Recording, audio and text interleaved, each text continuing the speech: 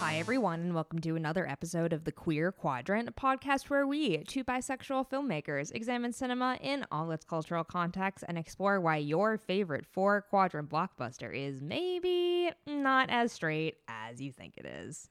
I have a quick question for you, and that's if you think that Guy Ritchie likes to make movies that feel very British. Do you think he likes making British movies? There's simply no way of knowing that this movie is set in London, so I simply just have no don't idea know. what you're talking about. I have a follow-up question to that. Bare knuckle boxing?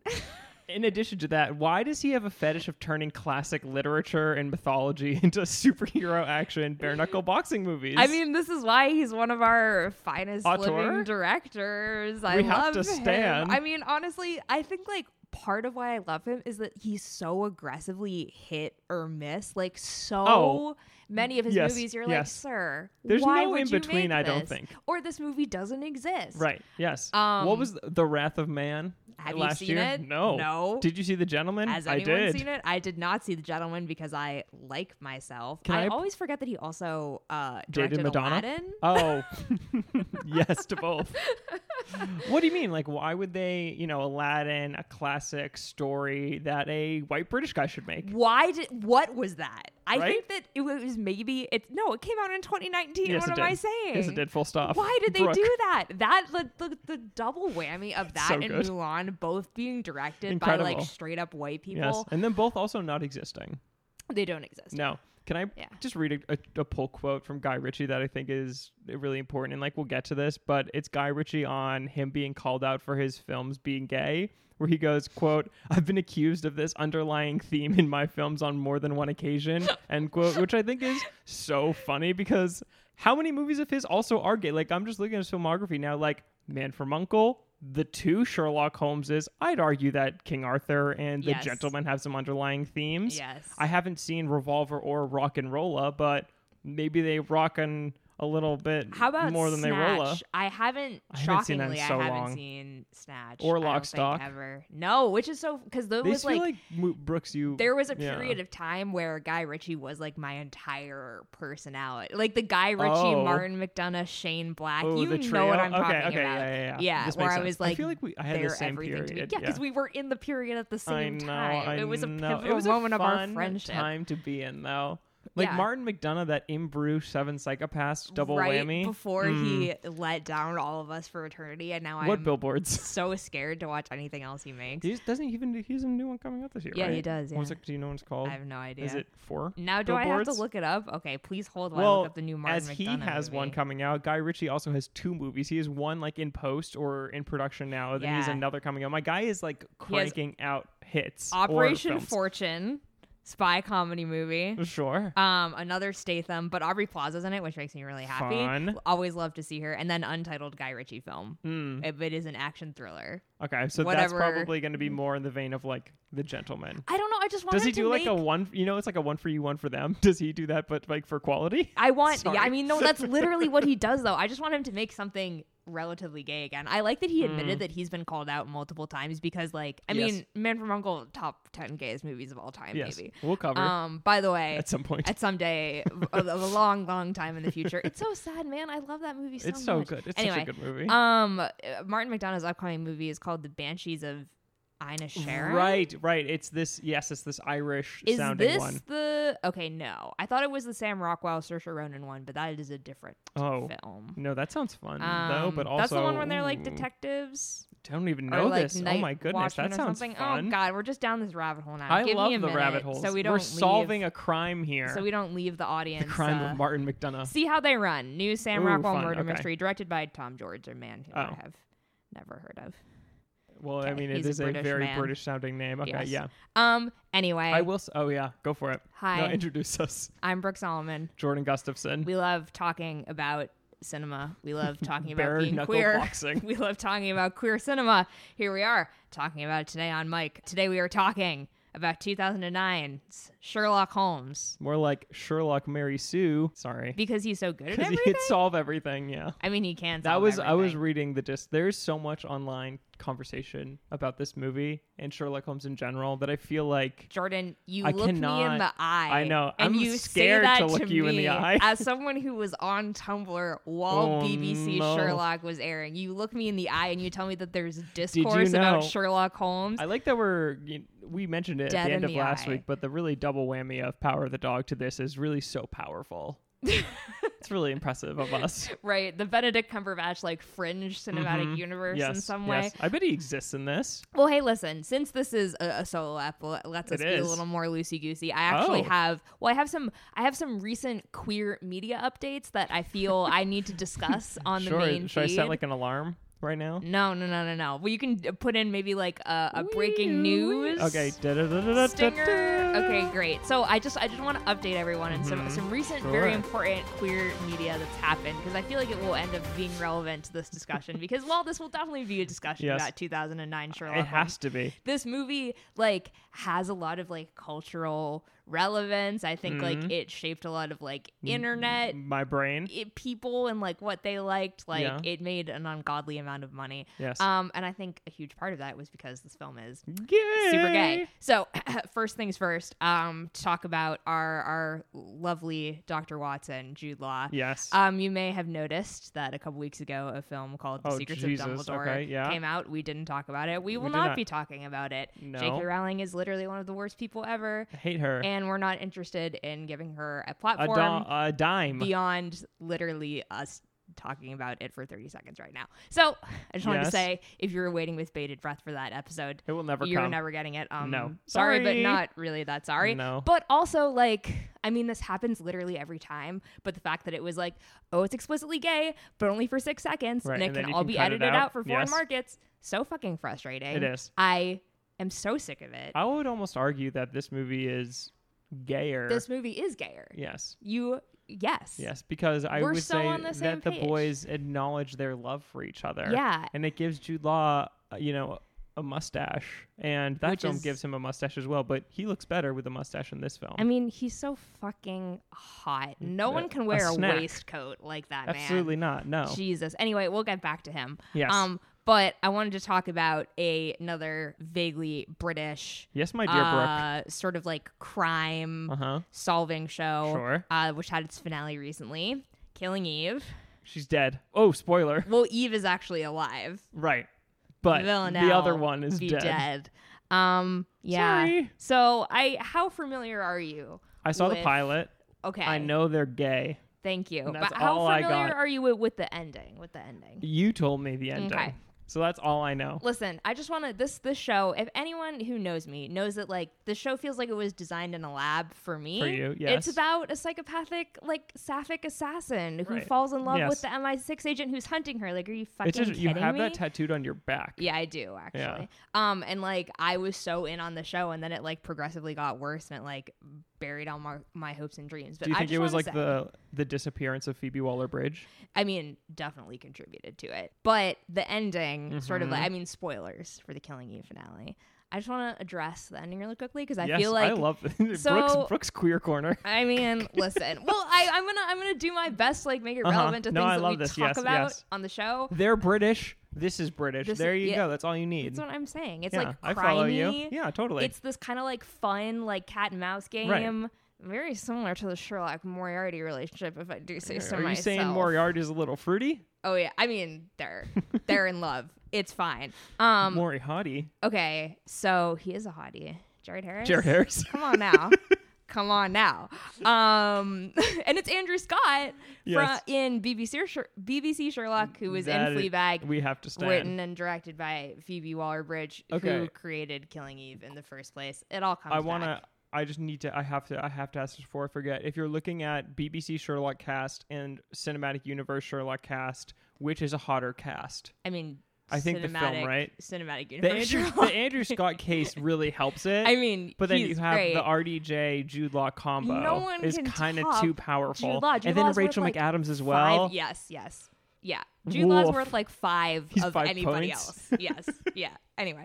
Okay. So does that mean like Dickie Greenleaf is like 20? Yes. It's like when you're drafting and you get like points for certain people for Yeah, hotness. Jude Law He's should just get, like, you can only have one Jude Law on your team. 1,000 points. Yeah. Yes. Okay. Yes. Continue. Sorry, Killing Eve. So Killing Eve, so you know how like we've talked about barrier gaze as a trope Yes. before on the pod, and I think Many a like time. it's a trope kind of like the Bechdel test that's always like evolving, and like people are finding like new ways to look at it, and Killing Eve was sort of like a interesting example of barrier gaze because it is like really stereotypically barrier gaze because what happens, spoilers, is that like Eve and Villanelle get together and they're essentially like gonna do one last hit and then like run off and like be happy together. Love it. So I knew that the second that happened, Something's shit was on. going bad. Of course. Was this how far into the episode was it that they like revealed that? Probably like Did they get even like an episode of full happiness together? no, they got like 10 minutes, maybe less. It's so classic. This is what I was so surprised because it's like so classic. But here's the thing is that they should never have gotten like weird domestic bliss in the first place because it's not a show about weird domestic bliss. Yeah. It's a cat and mouse thriller. Like Right. they have to be trying to like tear each other apart or like Should the there have been like chemistry dissipates. like a third that gets involved and that's how it ends where it's like, oh no, we're together, but now there's a third and it's like do or like, they should have like I think it would be nice if they like were either teamed up and decided to be evil, right, or like just sort of like mutually assured destruction, but like in a sexy way, a la NBC Hannibal. What if we ate each other? What if we ate each other? Haha, just kidding. Unless you laugh, but that is like yes, we just summed up the entire show. Yeah. What happens in Killing Eve is that after their little domestic bliss situation, Villanelle gets like sniped by MI6 agents, and like That's so funny. it ends with her. It's like a fucking kill shot in like Call of Duty. No, literally, it ends with her like literally being shot to death, like in like the Thames or whatever, some river in London, while Eve like cries. Yeah, and then that's the end, and it's such a crazy like outdated what a weird way to like end a barrier show. gaze trope, and I don't understand why they would do that because to me it's not about the fact that she died, it's like the way in which they killed her without like any agency for her or for like Eve. she should have gone out on her own, or Eve should have had to kill her or something. They should have killed each other if anything. It makes no sense to me because Juliet and Juliet. Yes. You see, you get it. And then That's I feel like strange. I've seen some people be like, oh, but it's like, you know, we have to stop using barrier gaze as like a way to say that it's good cinema, which I agree with. And I feel like that's something that like comes up on the show, you know, is a good representation with like gay people dying. Right, like you can bury a gay, but you can like bury all the gays you want. I mean, but just like just have a good fucking story and have a reason for it. You got to bury them with agency, you know?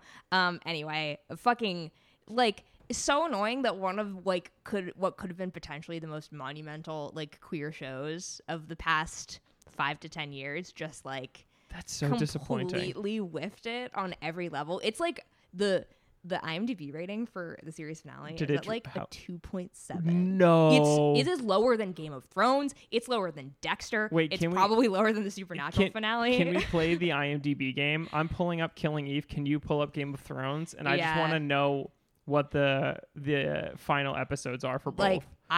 Instead of Killing Eve, I got Killing It with Craig Robinson. The other hit lesbian show. Yeah. I thought that was like a sort of like Barry ripoff, but apparently it's about like snake hunting in like Florida. Okay, so the final episode, oh my fucking God. It's so low, right? Okay, so it's called Hello Losers and it has a 2.8. Yeah. Brooke, that's crazy. Yeah. Game of Thrones, the Iron Throne has a 4.1. So. Oh my God. Wait, now just for shits and giggles, I have to look up what the Supernatural finale has. And I'll look up the Dexter finale. Deeply, deeply hated finale. See, this is what people come to the look, don't we love statistics? Come to the show for.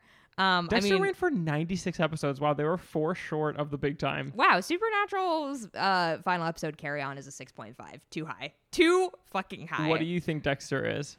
A 4.5. Oh, you're so close. A 4.7. Oh, wow. There you go. Look at this. I love the IMDb game. It's just so much more goofy than it's people will literally like review bomb it. Yeah. That's why the gay episode of Black Sails is really low. Really? Even though it's one of the best episodes of the show. How really unsurprising. Well, Black Sails, I feel like, is something that you've hitched your sail to, I would say, right? Well, here's the thing, is that, like, speaking of barrier gays and shit like that and, like, what gay representation looks like on TV, the other gay show that's, like, currently igniting the internet is Our Flag Means Death. the Pirate Show, Yeehaw, the David Jenkins. Yarhar. Yo-ho. Yarhar.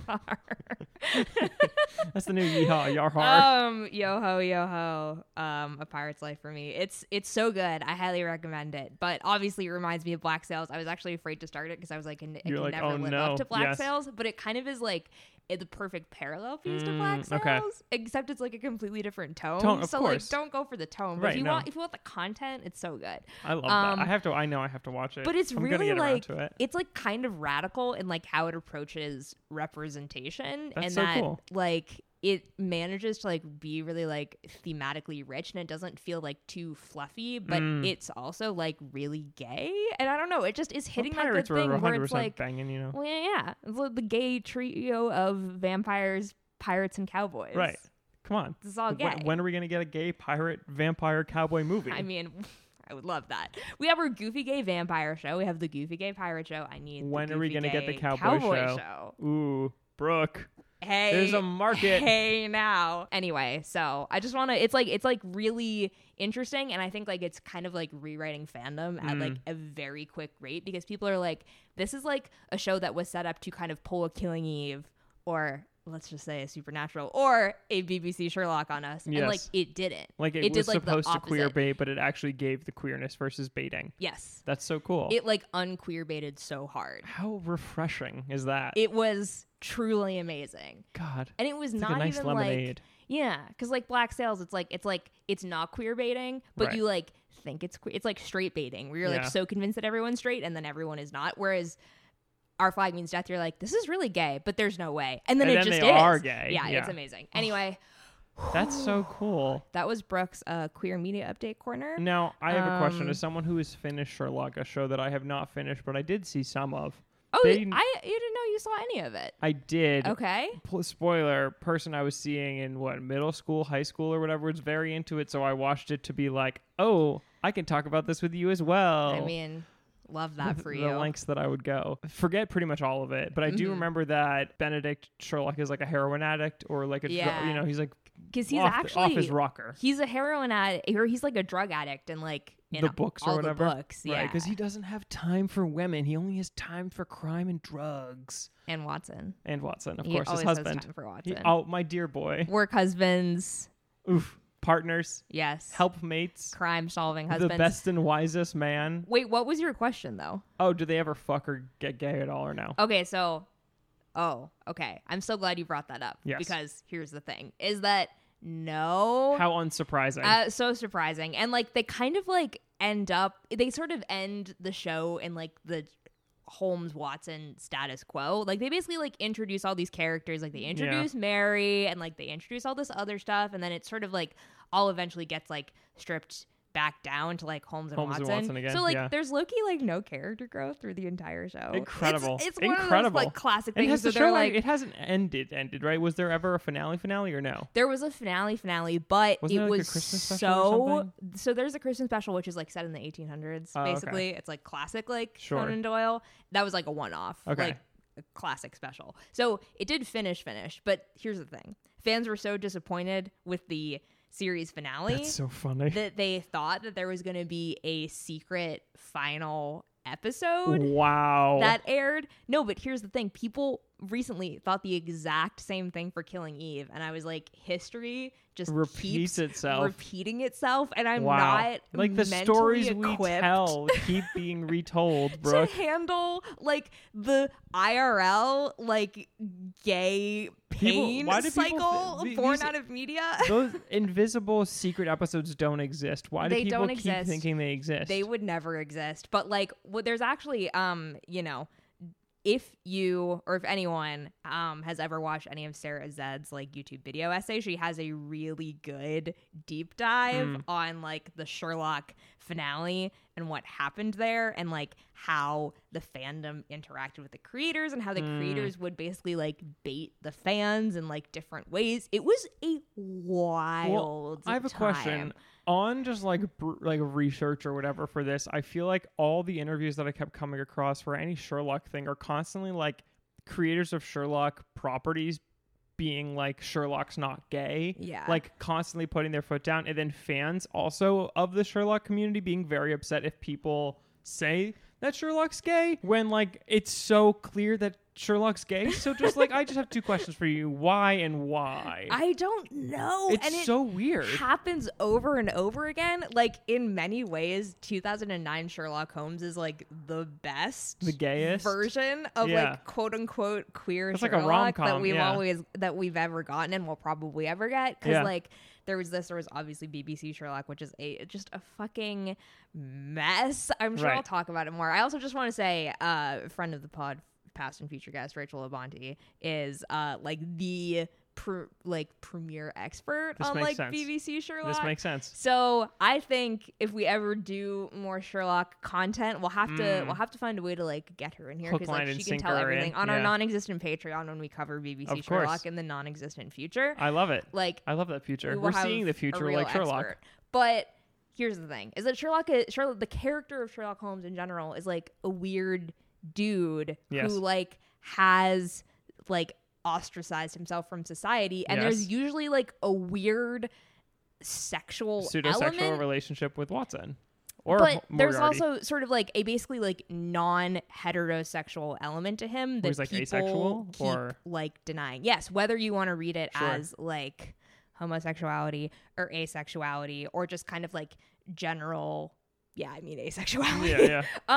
Or like some thing in there, like you can and you should, but I don't know why. Do you think it's because like most of the people that have gotten to make Sherlock content are kind of like weird nerdy men who are like, but I see myself in him and I want women to be attracted to me? Yes. Maybe I'm projecting. Brooke, no, Brooke. Yes. Yeah. That is 100% the reason. Like that's like at least what I was getting from is like the fandom. It feels very Star Wars adjacent, or like these properties that as time goes on and they want to evolve with the times to become more progressive, people have backlash because they're like, oh no, I see myself as Sherlock. Sherlock couldn't be gay. Yes. Sherlock couldn't have a homosexual relationship. No, this saucy, fruity man who lives with another man and reveres him at all might and would like lay down his life for him. No. They're just pals. They're just they share a fucking dog.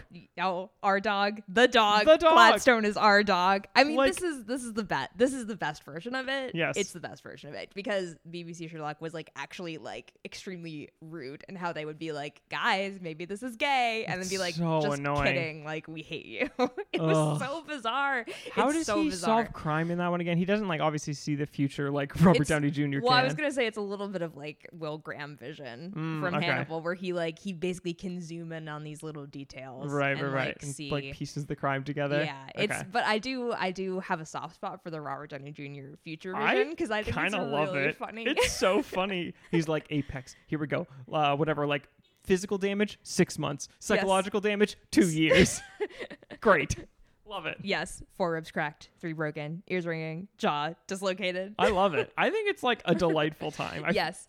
This film is so ridiculous. It's bananas, Brooke. I love it. It's kind of like King Arthur, where like a lot of people ride on King Arthur, and I'm not going to say King Arthur's as good as this movie, but having watched King Arthur for the first time this or last year, I don't remember what time is, I was kind of taken aback by how goofy that movie is. It's like very silly. And Guy Ritchie, I don't think is capable of making not silly movies. He's a silly dude. He's a very silly guy. Yeah, he needs to have the right collaborators because I think if he doesn't, you get something like The Gentleman where you're like, part why of it is kind this of racist? Works. Yes, why is very this racist? Like, very like fucked up. But I will say the only part of that movie that I really love is the Charlie Hunnam. Is it? Yeah, like Charlie Hunnam and Hugh Grant have like a little twosome going on the side as everything else is happening, and like their dynamics kind of cute. Yeah, and then you're also being like, are you a little well, that's the thing is that Guy Ritchie is so good about like banter.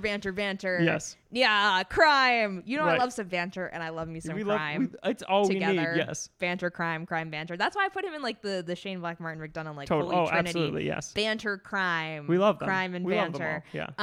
But like it's always very, very male centric. Yes. Like always. So like, what are you gonna get out of that? You're gonna get gay undertones. I'm sorry. Like I'm sorry. It just has to happen. It has to exist. Yes. Yeah. And because it's like more delicate is not the right word, but I guess Tender? then like This is like this movie, yeah. I mean, like in general, this genre I feel like is more tender than like the super macho like buddy cop, Oh yeah. like American vibes. Do you know what I mean? Like this is because it's like they're gentlemen. Do you know what I mean? They So are it's- gentlemen. Yes, It's not as much about like women and it's guns. like palling. It's weird how Shane Black is in that because like Shane Black Yeah, does he like is. Predator, which is like And one end of Lethal the spectrum, Weapon, right? But yeah. then does like You're Nice Guys and Kiss and Kiss Bang Bang. Yeah. The fact that Robert Downey Jr. has this and Kiss Kiss Bang Bang It's so is good. just chef's kiss. It's so good. Yeah, we he will dive into his career because understood like this the in his assignment. career is so insane. Yeah. It's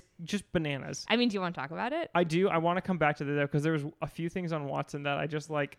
Or I guess you know what? We'll get to No, the no, no, queerness. we can do we'll get whatever to the you queerness want. on Watson. There's so much to discuss on this movie and him in general. But no, we're here. Let's talk about Robert Downey Jr. Okay. So obviously, like we've talked about Kiss Kiss Bang Bang before, and how it was like such a big comeback movie for him. 2005. His 2005 and 6 are also kind of wild. Where he has that Good Night and Good Luck, a good movie. Guide to Recognizing Your Saints, a movie I've seen with Channing Tatum because of the Channing Tatum thon. Yes, I remember. It's a movie that doesn't exist. A very strange film. Shaggy Dog and A Scandal Darkly.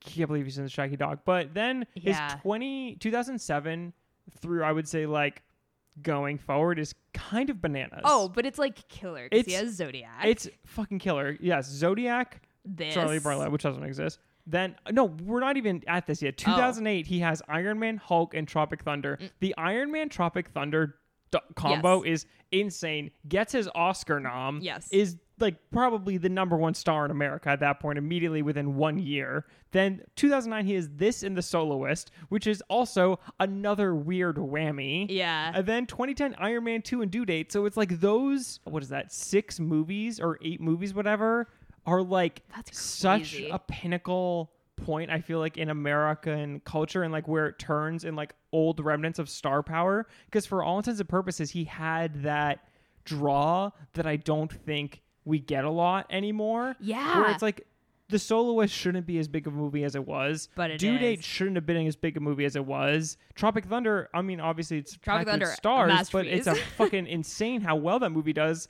And then this movie, as we'll get into, how much money it makes. And it's kind of insane that this movie makes as much money as it makes. Dude, I know. And like it's really cool for him to come off of Iron Man and be like, okay, we're like doing Sherlock Holmes. We're Yes. doing like the big commercial. Like the fact that he's in Due Date is like so funny. Crazy. To me. And also like not an awful movie. I've from what I never remember. seen it. I'm sure I will never see it. But then it's like he's doing like the perfect thing where he's dropping a Marvel like once every Yes. like other year. So right, it's like exactly. you have a Marvel, you have a non-Marvel. Like he's And like bouncing back and then forth. It And becomes then only Marvel. basically after, well, it's so funny because it's the Avengers and then Yes. it's hashtag the Judge. Right. Um, As you know, never of course, forget. Hashtag never Academy forget. Award nominee, the Judge. I always forget that that is so late such a in crazy his movie. career. I'm I like, know. yeah, that's like I know. 2004 Robert Downey Yes. Jr. No. No, bitch. Nope. 2012. Nope. I put that movie in like the Lincoln Lawyer in like the same department. God, I forgot. Did you know they're doing a Lincoln Lawyer TV show? Yes. Why? The Lincoln Lawyers. Where is the Judge? The TV judges. show? No, that was Your Honor. Your Honor, starring Bryan Cranston. Cranston. Yeah. Oh my God. But yeah, after the judge just like clearly kills all of his Right, desire to yes. do original Which work. is so upsetting because then it's just he only Marvel. does Marvels. But then even And weirder, Doolittle. that's the thing. I feel like Doolittle is a remnant of this movie where he's kind of trying to do the same shtick with like kind of a popular character, does a weird accent, Mm-hmm. has a weird thing. It's like a quirky character and it just does not connect at all. Yeah. Which is so weird because I mean like this movie, I don't know if you it's like bad. Oh, Like- Doolittle, yes. Doolittle, not good. Yeah. But, like, this movie, he, like, stumbled upon and, like, he walked into Joel Silver's office, obviously from Kiss Kiss Bang Bang. Yes. The guys being pals, and, like, learned about it. And he basically, like, convinced Guy Ritchie to bring him on because Guy Ritchie wanted, like, the Batman Begins. I'm a young Sherlock kind of bare knuckle That's boxer. not as good. Which is not as good. not as I fun. like this better. Yes. Because they're like an old married couple. Exactly. And I like that every time they're in a fight, Exactly. they're like, fuck, like, I'm too old for this shit. Right. Even though they're not old. No, but, like, but it works. It's so much better. It's definitely better than that version. Yeah. But he like had to convince him. But he was like he felt the description of Holmes being quirky and kind of nuts was like him. And I feel like that is how he has now tried. Like that's where like the Doolittle I think comes from. But I think he has to just give himself two like directors into like movies again. Well, here's what I'll say is that Oppenheimer? I actually think, well, besides Oppenheimer, which like I'm super psyched The for. photos have me excited. Yes, he actually has like a really interesting upcoming like slate. Yes, so because he agreed. has Team Downey, which is like Right, his producing production slate, yeah. company, with his wife. I have to say, So I'm cute. hot. So this, well, there's supposed to be a third Sherlock Holmes movie Well, that is yes. on. It is in development hell indefinitely until I literally see a trailer. Yes. Okay, There's one directed piece of by- news from it that I don't even believe, but we got this covered apparently, which is also not that reliable. They said that the third one was to feature a primarily gay relationship between Holmes and Watson, which, if true, would be great. No, but I there's don't believe no that. way. I mean, like, my soul will literally leave Oh, my body. if they smooched on screen, I would die. I would actually die. But it will not happen. I mean, listen, I would trust Dexter Fletcher. I would, yeah. But, like... He's bringing a little Fruity Rocket Man energy. Like I said, I'll believe it when I fucking see it. Yes. Anyway, so he has that, allegedly. Mm-hmm. He is co-starring in this TV adaptation of this, like, really insane book called The Sympathizer, which Right. I'm actually so excited about. He, like... I think he plays, like... a bunch of different people or something like that, and Right. I also think that he's the That's villain. not the Shane Black though, right? No, but he's got a Shane Black thing lined up called Play Dirty, which is a thriller novel. Great. Yeah, I think That's it's like the juice I want. It's like in the sports scene. Oh, awesome. But yes. like crime also. Oh, yeah. that's delightful. So we'll see. I'm excited. That sounds great. Yeah, and I'm just happy to see Shane Black tackle like a banter neo-noir something Just again. anything, him and Downey together, I feel like it's just such a nice the couple. thing, is that it's like I really do. I think like Robert Downey Jr.'s like star persona is so difficult to not like. Like Yes. I find him so likable. Oh, 100%. In this, you're like, oh, sir. Yeah, and like the fact that he played Iron Man for God knows how many movies, and you were like, yeah, You're still Iron into Man, it. though. Yes, I Like, know. He's yes. so he's innately likable. He has such like movie star He does. potential. Yes. Well, not potential. Like he is a He fucking is a movie star, star. yeah. But like he really does feel like I feel like such a genuine movie Yeah. star. Like I would love for him to go back to indies and things like that because like. But he's doing it. No, I know but like him lending his name to things like that would be so cool. And he's like doing it. I'm so curious to see how big a role in Oppenheimer is because seeing as that movie features every single white male actor in Hollywood, but the prospect of him being in a Nolan in sort of the makeup that we've seen is kind of like very tantalizing. You know? I mean, I like when he plays like supporting roles Tropic too. Thunder, Like yeah. Tropic Thunder is a great example, Right. and like he never obviously like in all of the Iron Man movies and arguably like every other Marvel movie, it's all about him. Yes. But even a movie like Sherlock Holmes, where it's like he has the soul above the title billing. It's Robert Downey Jr. Sherlock Holmes. Oh, like, is it? Bam, no, bam. no law. Jude Law not Whoa, above the title. It's like interesting. one of those things, but like the way that he actually like plays off of Jude Law in this movie is like perfect. Oh, like totally. he's not, even though like I feel like persona wise, and of course Tony Stark like is known for being a bit of a scream hog. Like he's not. No, especially if you in give this him one. the right material. Yeah. I feel like he and Law have like great banter, as we were gonna say, and like he lends himself to a lot of like bits and moments in this that are very giving. I feel like as an actor versus like consuming so much. Yeah. And like I just love to see him bounce off someone else where they can actually bounce off each other. Because what I like about this, even though like Watson is like kind of the straight man, theoretically, like he's not, because he like likes to give Sherlock shit. Oh, absolutely. And that's the whole they thing, rub is that each they other give each the whole other time. shit. Yeah. Oh, God, they're it's so good. Even when they're bouncing off about like God, there's so much queer fucking shit in this movie. We'll get into it. It's gay. Any other things on Downey? I just feel like it is such a good, as you were saying, star vehicle for him. Obviously, like a lot of people love the BBC and stuff like that, but like I feel like because of when this movie came out and how old I was and everything, it's so perma imprinted in my brain. They're also very different. Totally. Like, Oh my God, yeah. Benedict Cumberbatch, my Blatch. God, what is wrong with me? Benedict Cumberbatch plays Sherlock like a real deal weirdo, whereas Downey Jr. is playing him like a cool like weirdo ooh, who you're friends with. But like, I think that Sherlock Holmes as a character is just like very Do you like Holmes books and stuff like that? Like, what's your relationship with this movie with Holmes? I like mysteries. Did you like read The Hound of the Baskervilles or whatever? I have read a couple of them. I think I have read Hound of the Baskervilles. I feel like that's the one everyone's read. That's the most took me famous fucking one. like 6 months to get through that fucking book. I could don't not get into the Holmes books. Well, I like reading. Not implying that you don't like. I reading. love reading. This was like at the time too. I should have been like, because this was my Percy Jackson / that era of reading. Jordan, it's a bit of a departure between Percy Jackson and Arthur Conan Doyle. Okay, those are books. I know that they were like rags at the time or whatever, but like they're old timey books. They're like.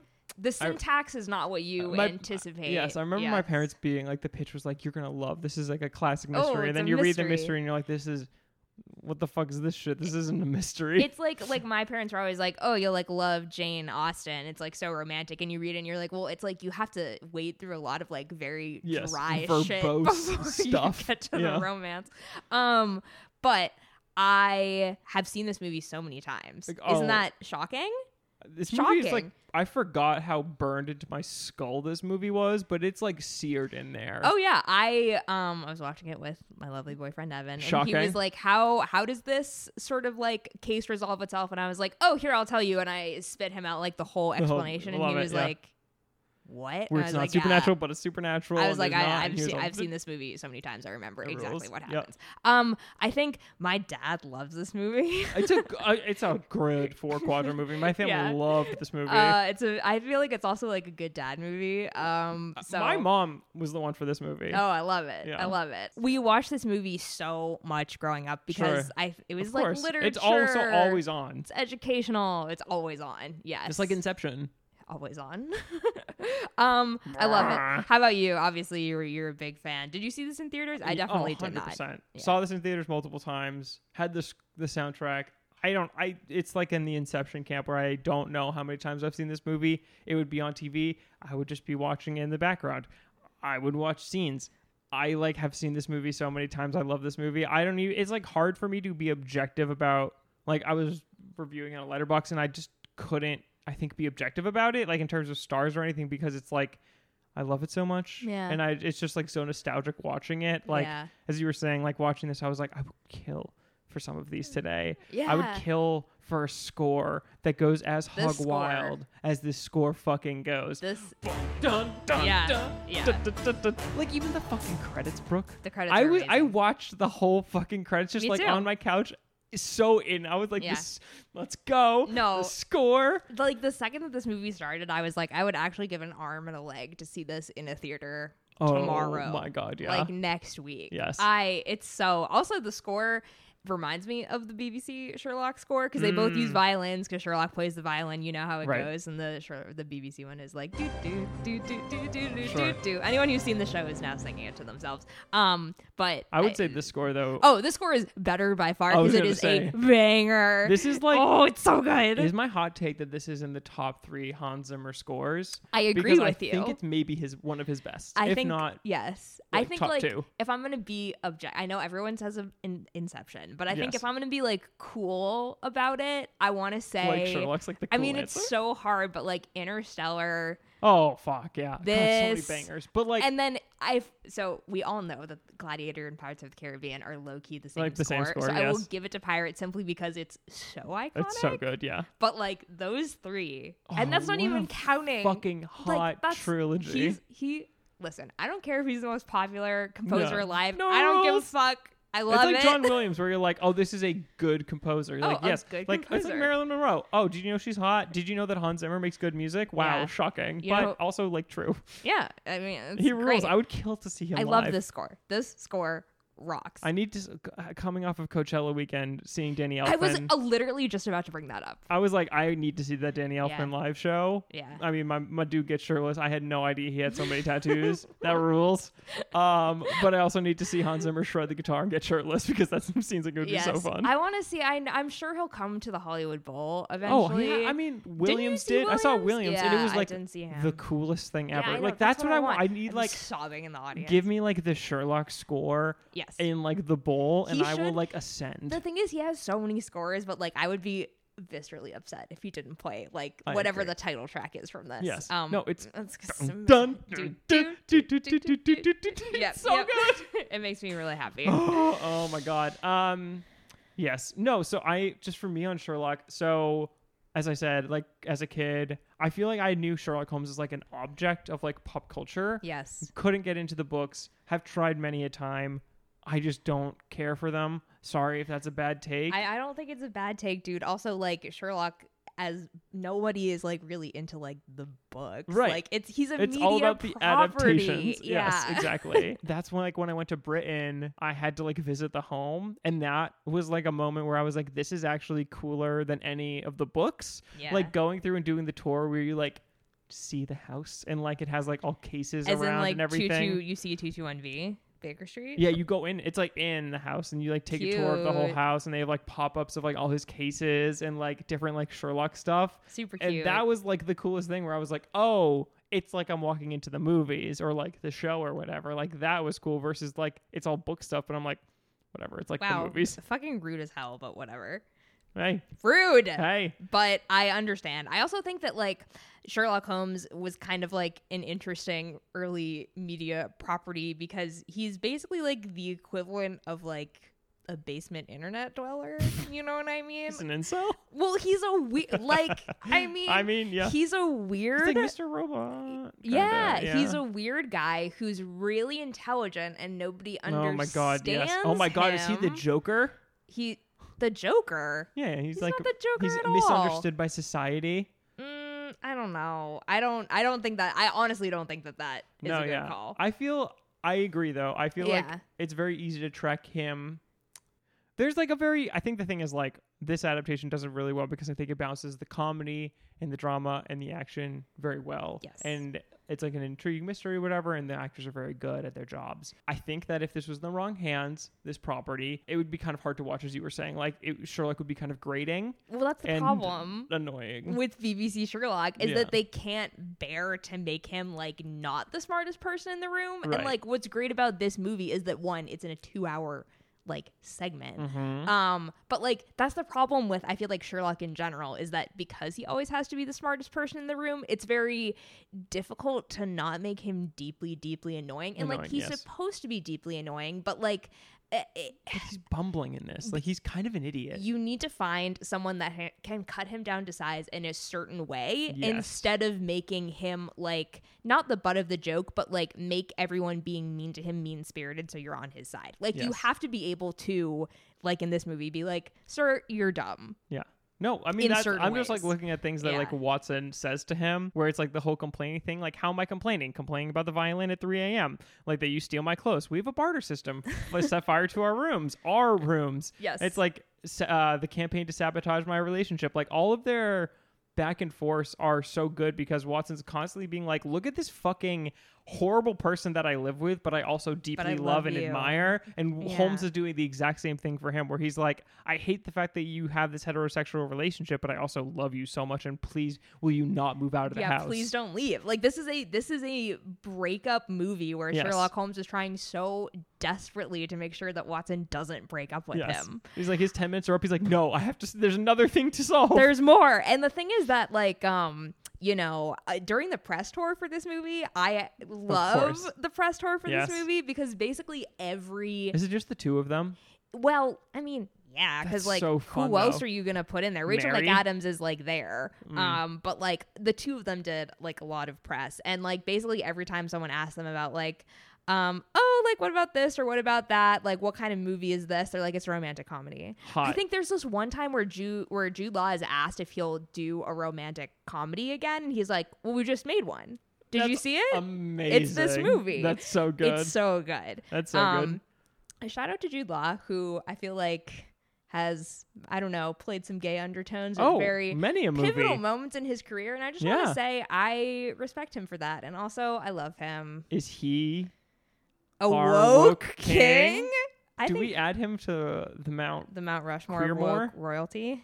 I feel like yes. Yeah, we I can mean, add him. if you play Dickie Greenleaf, you kind of Dickie automatically Greenleaf, are at least close. This version of John Watson. Right. And even though we shall not speak her name, Dumbledore. Like, he's knocking on some doors, exploring some. I'm just so mad that like they got two of them, maybe like the most down mainstream actors in the game, Mads Mikkelsen and they're not and fucking Jude or kissing Law. once. Like they would have kissed. 100%. Yes. They would have kissed and had no problem with it. It's so infuriating. Like, where? Yes.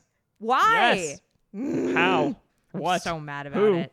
Can I also bring up Robert Downey Jr. on this press tour saying that he plays a very butch homosexual? In this homosexual, which I think is one of the greatest quotes. And a lot of people replying were like, "Oh, he's just causing a stir. Like he doesn't mean this, but like."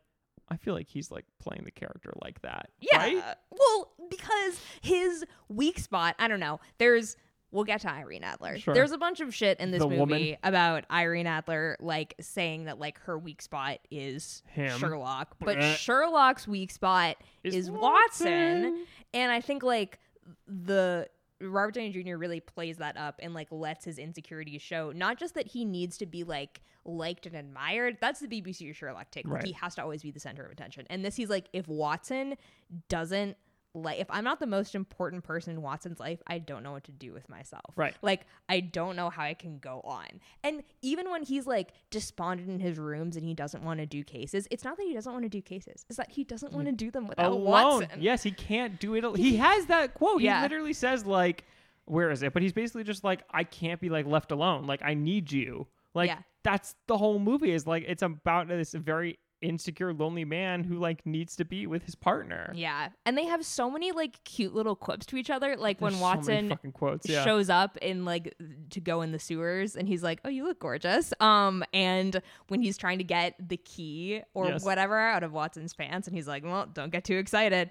There's so much also physical contact between the two of them. Yes. Like their introduction, they're like on each other basically. The handshake where they're like so close together and the camera's like shooting up a little bit. Delightful. I love that shot. And then they take off their hats at the same time. Great. Ooh. It's like, it's just showy enough. And I think like they're both wonderfully showy actors. Yes. And that like if you basically give them like light choreography, like to ham it up, they will do it so well. Yes. It's like the perfect vehicle for the both of them. I am obsessed. I'm obsessed too. And I think like love that because Watson always having to play second fiddle is usually like gets the short end of the stick. But he has so much. He has so much. And also, I mean, very radical of them to be like, what if Dr. Watson was one sexy motherfucker? Like, very sexy motherfucker. That's what you get. God, it's so good. It makes me really happy. Does it. Yeah. There's a lot of talk in this movie. I don't know if you picked up on it on like beards. Because like they make like a bearding joke about Rachel, which I'm like, if they're making a bearding joke about Irene Adler, that means that they're acknowledging it. Right. They're lampshading it. Brooke, well, come on, right? Okay, so we mentioned this off mic, but like we're definitely gonna cover A Game of Shadows at some point, which is arguably even gayer, which is shocking, than this one. Well, you know, they are coming out of the shadows. Yes, coming out of the closet. Oh, Sherlock Holmes, A Game of Closet. Oh my God. Which one do I go into today, Watson? Oh God! And like, listen, why did you tell me that thing about Sherlock Holmes 3? Like, allegedly. I'm sorry. How am I supposed to just go through life knowing that that is a possibility? A tantalizing carrot. I can't believe you would do that. I'm sorry. You're a dog chasing a bone now. That will never happen. I need to investigate more about that source. I don't think that's. Look, I'm going to say that source is probably not good, but I'm going to let you believe it. I hate you. It's this guy from Reddit who was like, ooh, I have an idea. r/ Sherlock gay. The game is afoot. Ooh, my dear Watson. I'm sure there's a Sherlock subreddit. Can we start doing that for ourselves? Like referring to each other as like my dear fellow, my dear Brooke. My dear Gustafson. It doesn't really have the same ring to it. My dear helpmate. The best and wisest woman I know. Thank you. He really does call him the best and wisest man that I know. Oh my God, I'm unwell. Why are they not kissing? I mean, they're just like, the thing is that they don't even need to kiss because they've already been married for years. That's true, yes. Like, they're so domestic. Yes. That's what's always been interesting to me about the Holmes and Watson relationship is that, like, I think in, like, the structure of the books until they kind of get, like, I don't know, until he does, like, prequels and stuff like that, or he, like, starts messing with the timeline order, they're just always like roommates. Right. Like they're just always living like together. Well, it's like Batman and Robin. Yeah. Like honestly, you know? Yeah, but it's like I just love how they've just always been together and they kind of like will always be together. Yeah. And then it's like I think that because all of the various Sherlock properties need to introduce conflict to the Holmes and Watson relationship, they always introduce Mary and Irene. Yes. And sometimes Moriarty. Well, it's like, as like to quote Red Letter Media, which they say this a lot, but it's a case of the not gays, where you have your character and you have to literally introduce like a woman to be like, straightify them. Look, they're not gay. Yeah. Like, look, there's a conflict here with this woman. There's women. Right. And you're like, especially in this movie, you look at it and you're like, this is... Like, if anything, she's going to move in with them. You know what I mean? And it's like a Yumi and Dupree situation. Like, there's no world in which, like, Watson actually wholly moves out and on from Sherlock. Well, A Game of Shadows is just, like, him, Sherlock, and Mary in, like, a weird little thruple. Right. Like aren't they, like, on the road or something like that? They're literally on their honeymoon. Right. Which Sherlock crashes. Yes. Anyway, we'll save that for whenever we do that movie. Oh, my God. But, like, okay, so I want to talk about Irene Adler for a moment as a character. Oh, okay. I mean, we fucking love Rachel McAdams. She is quite the snack at this movie. She is so beautiful. It's kind of insane. Love her. She is like, how is she so underrated? She's so good. She's so funny. She's so charming. Her screen presence, I eat it up. Yes, she's so lovely, and she's so like beautiful. I love her. I would kill to solve a crime with her. That being said, this role fucking sucks, and it sucks in basically every iteration of Sherlock Holmes adaptation. You mentioned the woman, which is how Sherlock refers to the her women in the Arthur Conan Doyle books. The women, but like that is how he refers to her in the BBC Sherlock show too. Oh, listen, God. I'm not gonna delve. I feel like that's more grating than this. Oh, it's worse. I'm not gonna delve too deep, but I'm just gonna tell you a story about BBC Sherlock, and you're gonna like lose your mind. Okay, so. Who plays her? Sorry. In BBC Sherlock, yeah, it is this anyone we know? British actress. Shocking. Wait, no, I need to give was her. Was she on Doctor Who? There was a time when I would have been able to tell you her name in a fucking second. Kelly Riley, who plays Mary, I like couldn't place her for the longest time because I thought that she was from Hot Fuzz, the blonde from Hot Fuzz, and I like kept getting the two construed. Pride and Prejudice, baby. I know. That was my realization where I'm like, oh right, she's the Pride and Prejudice girl. The hit show Yellowstone. She plays like the only daughter. I should say yes because that is the #1 show in America. It is the #1 show in America. Okay, so insane. Let me go to season 3 right now. Just kidding. Season 2. I need to look up who this actress is from. Here, BBC do you want me Sherlock. to look it up as you tell the story? No. I got it. Because she's really good. I just feel like she gets like royally fucked over. Surprise. How shocking. So she's played by Laura Pulver. Again, another British name. A very good actress. I love how all these properties just bring in all the Brits, and you have to like graduate from the BBC School of Acting. Exactly, to know. But I would just say, so BBC Sherlock kind of like famously, because it's set in the modern day, has like a lot more in jokes about like Sherlock and Holmes being sort of gay. Like when they move in together, their landlady is like, oh, don't worry, like we accept like all kinds of people. I have like married ones upstairs. And like that's the tip of the iceberg. There's so many of them. I'm already annoyed. But so when they introduce Irene Adler, they basically introduce her as like a suspect in a case, because the whole point of her as a character is that she's the one woman who can live up to Sherlock's intelligence. Isn't that crazy? The only woman. And so naturally, like, he has to fall in love with her. Right, of course. Even though she's never allowed to be smarter than him in any of this stuff. That's and the most tired drives trope. Me insane. But in BBC Sherlock, she is a lesbian. And their whole arc. Wait. Their whole arc. And can I just say, one of the creators and like writers on the show is a gay man. Like, which there's a lot. I feel like we can unpack some stuff. There's a lot there. to unpack. Yeah. But like, is a lesbian, and her whole arc with like her pseudo romantic like cat and mouse game with Sherlock is that like he's the one man no. Don't say it. Straight for. Don't say it. And they parallel but not her, in a bi way. But not in a bi way. Yes. No, she's a lesbian except for Sherlock. And like they parallel her with John Watson, and he's like, I'm straight, and she's like, well, except for Sherlock. But then they never get together. That's insane, Brooke. white with rage. There is literally an exchange on the show when Watson is like, I'm not actually gay. And she goes, I am. Look at us both. And it's like, oh, so you both fell for Sherlock. God. But wasn't there like a movie or must not be named, where a character who explicitly states that they're lesbian then ends up sleeping with a man? Wait, what are you talking about? On Euphoria. But Euphoria? With Hunter Schafer, yeah. Well, to be fair. But like, yeah. Still bad. I know. But like I was thinking, not I as feel like that is like opinion. I feel like it's such a common trope. I don't know where we've seen it before, but it feels like something that has like come up again, and I don't know why. I don't even know if I've seen it a lot, but like where that like one gay person has to break their gayness for this other person because it's like, oh, this is my equal or something like that, which is like exhausting when they could either A, just be bi, or just B, make them bi. Just don't have that happen.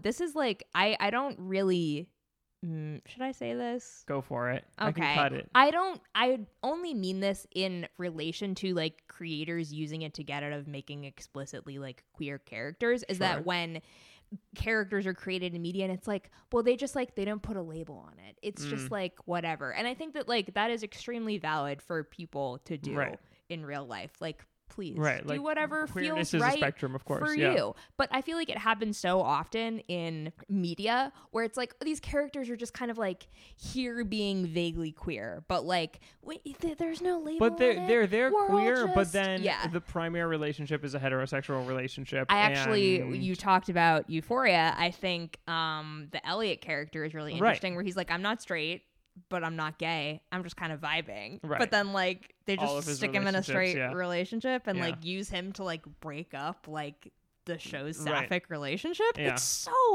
It's bizarre. Fucking weird. It happens so weird. time and time again. But I think that, like, honestly, to bring it back, I think that, like, Irene Adler is used in that way a lot to be, like, the woman that Sherlock, like, can't get away from because, like, she's so intelligent and sexy. But, like, because the character of Sherlock Holmes is sort of, like, kind of asexual by nature, or at least is uncomfortable with traditional like sexuality, attraction and affection, it is always weird. It's always weird. It's always bizarre. Yeah. It's so bizarre. I don't like it. I just wish she was just not in it. Yeah. Also, you remember the NBC show Elementary, which was like another modern Sherlock adaptation? I was going to say that one gender swaps, right? Yeah, and they don't end up together, which is kind of like nice, sort of, because they were like, we just wanted to be like a story about platonic love, and like we've basically never seen that on network TV, and I was like, this is actually fair. That's true. But in that one, they also gender swap Moriarty, and she's Sherlock's ex-lover, and she's played by sexy woman Natalie Dormer. Fucking love her. There's this gif of her like eating an apple in a hammock that I think about all the time. Sherlock's a guy. It's Johnny Lee Miller. And then Lucy Liu plays Dr. Joan Watson. Lucy Liu was Sherlock. No, Lucy Liu is Watson. I don't know if that's as exciting. I feel like it would be really cool if they gender swapped Sherlock, where Sherlock's a girl. Right? Yeah, I mean, I agree with you, but they didn't do that. And he's also like an insane drug addict. Well, he's that's a character trait of Sherlock. I know. Yawn. But I like how this movie does it, where it's like he's like drinking like eye cleaner or something. You know what I mean? Like for eye surgery. Like where it's like, well, I get that he's like a drug addict or whatever, but like I prefer this version where he's just like a fucking idiot loser. It's certainly more like family friendly, right? But it's like it's charming, yeah, and it definitely is charming. And he's sort of like an eccentric weirdo, right? Yes. As opposed to someone who like maybe needs like intense therapy. Yeah, like I feel like that's sort of what's grating about like why I guess always bump with like super serious Sherlock is, as you had mentioned, where it's like, if you have this super smart, egotistical character who is so wrapped up in his brains being the best brains, when it's played so serious and he has these troubles and like I'm dealing with addiction and all these things, I'm like, okay, like I fucking get it. Like it's a lot. Like pump the fucking brakes. And I feel like what's nice about this, maybe it's just the time we're living in and things that I like, but it's just somewhat refreshing when you just have a character who can be smart but also be like an idiot, and like because that's ultimately like human nature, and it's more engaging to watch someone who can be smart but also have foils and like flaws, and like obviously like it's a flaw to have a drug addiction or whatever. Like I understand that that's you're his character making a very good point. flaw, but it's just like we get it. It's exhausting. Yes. Like, I don't want to live with you forever, you know? I agree. And I think that, like, you know, this is giving very, like, Johnny Depp Pirates of the Caribbean, like, bumbling on the outside, but secretly, like, kind smart of a on genius. The inside, yeah. Like, I think, like, one of the best scenes in this movie is when he is analyzing Mary at dinner. Yes. And he, like, is technically right, but he is so wrong at the same time. Yes. And, like, he gets a glass of wine thrown on him. It's amazing. So I like that, like, when he sort of tries to make it a thing, it blows up in his face. Yes. And his best work is when he's literally just, like, stumbling around and falling off rooftops. Literally, like, when he's chasing after Rachel McAdams and he, Yeah. like, picks up on it because he's, like, throwing a nose on it and he falls out the window or whatever. Like, that's phenomenal. Yeah, and it's it so good. looks good as well. Like, that all works so cohesively. Yeah. While we're just saying it, this movie has held up pretty well with its CG and, like, the visual effects and everything. Like, obviously you can tell that London is CG, Right. but I love how grimy and dirty, like, it almost, like, works for the storybook nature of the movie. It's really nice. And this is, like, a movie that's, like, very blue and gray. Yes. But, like, but it's a good blue and gray, it's though. properly lit. That was the note What that I a had. I was like, this concept. movie's so gray, but I actually like this gray. It's actually lit properly. Yes, That's the yes. thing. It's like blue and gray with contrast. And it's like, of course, it's like London. It's Yeah. foggy. It's foggy raining. London town. I'm going to pull up with my London fog. Literally with London almond fog. milk. I do Yes. love a London fog. Oh, it's Can't my favorite deny. drink. No, I agree, though. But, like, even the boxing, I'm like, this is all brown. But it works. It's like all of the things are done well because you have, well, one, a talented DP who shot the Philip Rousseau, who we talked about because he shot The Nice Guys, Interview with the Vampire, Fucking great Big looking Fish, movie. Constantine, River Runs Through It, Yes. Dangerous Liaisons. Like, my guy went off. Those are perfect, like, moody movies that Yes. still, like, Interview with Yes. the Vampire is low-key, like, such a good-looking movie. It's such a good looking. It's Did so you see good. the teaser that AMC released for their show? When did they release it? Like 2 days ago. No! Yes, I was watching live TV. Oh, What was I fuck. watching on live TV? I don't know what I was. Oh, Better Call Saul. It was on Oh. AMC. That's wow. why. The one time you watch a TV show, they release a trailer for Interview Yeah. with the Vampire and A I miss teaser. it. It's just a teaser, but it's like a whole new Interview with the Vampire show's coming, and it's gonna be explicitly gay, Brooke. So like, buckle up, get ready. It's coming for the Patreon. Oh my god. You're gonna die. Okay, I'm like, can I like look at it? I'll look at it after this. Yeah. episode. No, it's Maybe good. I'll do it's it good. at the very end of the episode. You can get We got live live on trailer mic reaction. I love it. Great. Anyway, I am so excited. You have no idea. Yes. But this movie looks amazing. Yeah. The slow motion action, we've talked about Zack Snyder a lot. It could be grating and it could be dumb, but like I weirdly have such a delightful time with the bare knuckle boxing. I think it's so funny, as you were saying, when he like envisions it, like when he double palm smacks the guy or Yeah. whatever. Like it's just fun, and it's so comfortable in being campy and fun and just exhuming this like energy that I feel like a lot of mainstream blockbuster movies nowadays don't have, where they try to have too much fun and make fun of themselves, whereas this movie has fun without making fun of itself, which is Yes. so refreshing. This is actually a very cool movie. It's so cool. like it's pretty cool. Like It's the supernatural elements with ridiculous. Mark Strong are kind of fucking dope. Where you're like, is it supernatural? Is it not? Obviously, it's not going to be. But like how the are they reveal gonna of how figure they it do out? it Yeah. rules. I like, if you want to talk about like character intros, I think Yes. his like future vision or whatever you want to call it is such a great character It intro is. because it makes you like perk up immediately and be like, what am I listening to and Yes. like watching? Because right it's his now? voice too, where he's like, Oh, yes. blum, blum, blum, blum. Hey, I just want to say, I feel like he sometimes gets knocked for his accent, but Yeah. the director, Guy Ritchie himself, said that he has an impeccable British accent. So I don't know. Argue with I believe Guy it. Ritchie. Sure. How do you think it holds up versus Oscar Isaac? So Where he's why, like, why would you ask me to compare sometimes those I two? can't tell my waking dreams from my nightmares, Mr. Holmes. I mean, I like it's sort of, I feel like Robert Downey Jr. is very quintessentially American. So when it was Yes. like he is playing Sherlock Holmes, everyone was like, "What?" Right. But we should I probably mean, have a British person weigh in, but he- it's fine. He crushes. I mean, I don't think we need to worry about like Gotta the get someone on the line politics right of now. accents. But yeah, No, it's good. I agree. I wanted to return to the supernatural element of I it. do too, yes. Not The show. supernatural on the CW, but Mark Strong, our villain. king. Fucking love the man. Can we talk about this Evil run Stanley that he has Tucci. had? Truly. But like, why he like made, I don't know if you remember, but they made like an advertisement for watches or cars where they were like, it's nice to be a villain, and he was like the focal point of it. And I'm sure he's a lovely man. But he's been a villain in like Kick-Ass, Robin Hood. Is he the villain in The Eagle? I don't remember.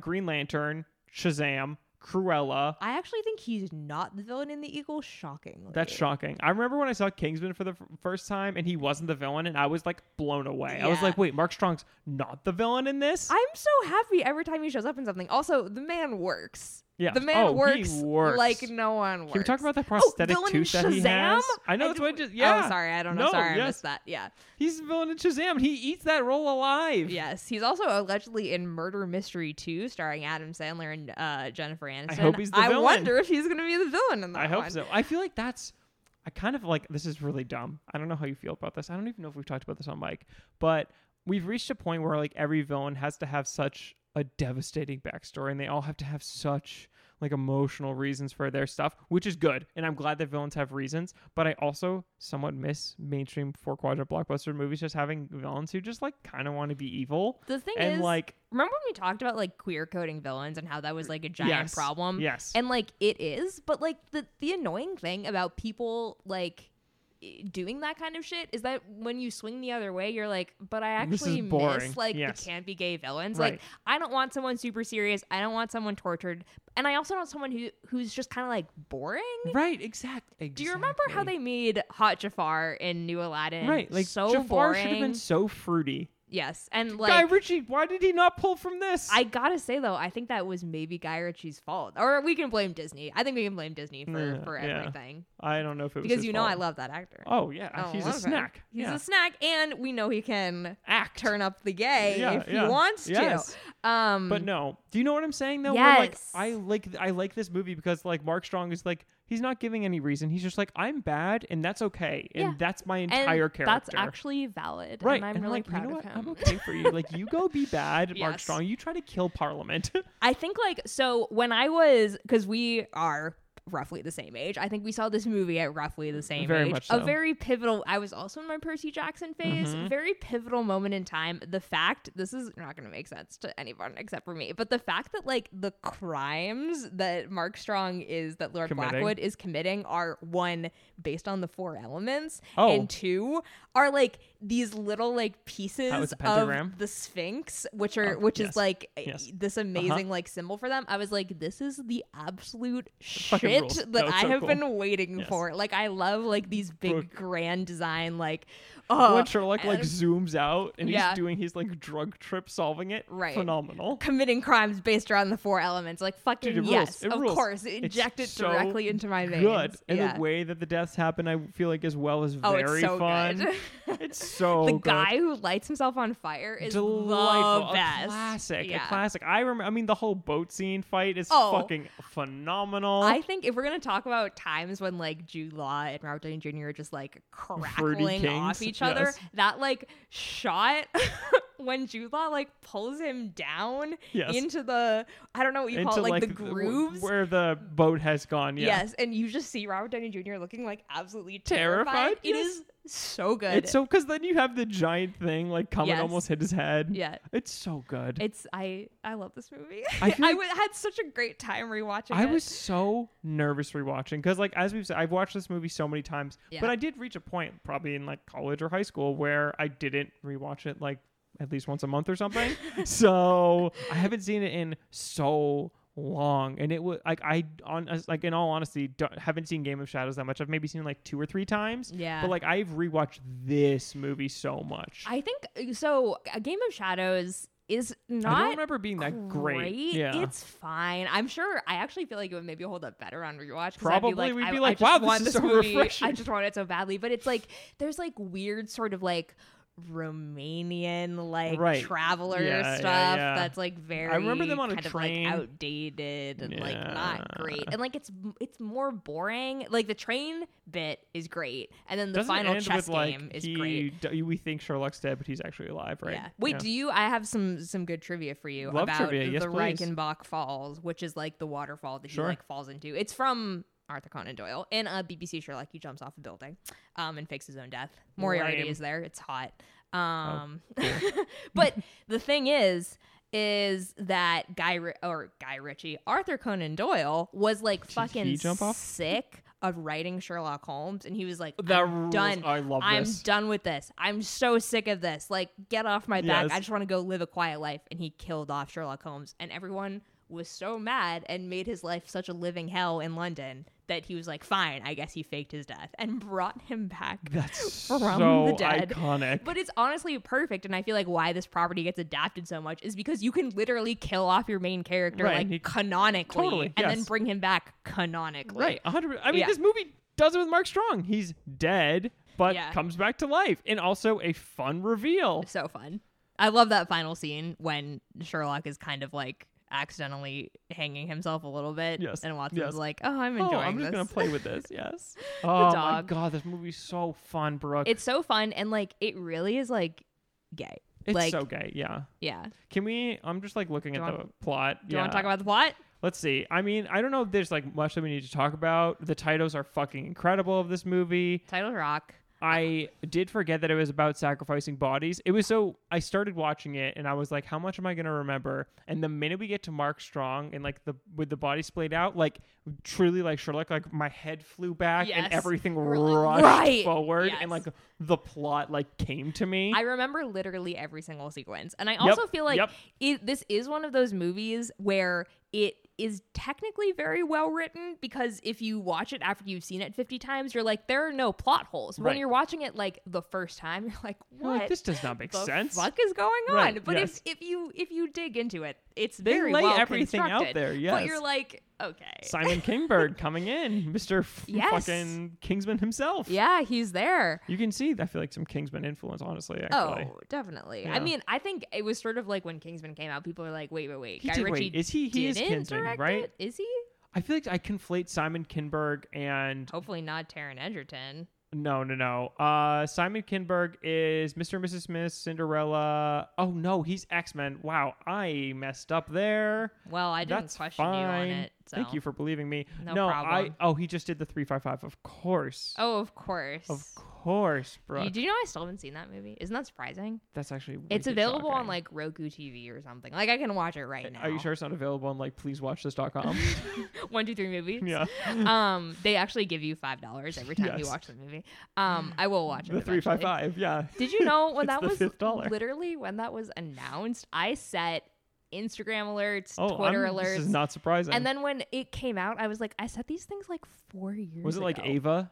When that movie came out, did you have alerts for Ava? I did not have alerts for Ava. That was too low for me.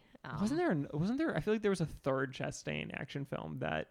Chastain action film? Or is it just those two? I mean, or is Molly's Game? I am a Miss Sloane defender. That's what it is, Miss Sloane. But it's not an action movie. It's a political crime? thriller. Okay. It's like a DC thriller. I stand by the fact that movie is actually really good. It's her and Gugu Mbatha-Raw. I mean, like, sure. It's I a haven't little. seen it. It's a little guy. I mean, kind of. There's this whole like crazy subplot where like she hires Jake Lacey to be like, he's like a high end prostitute.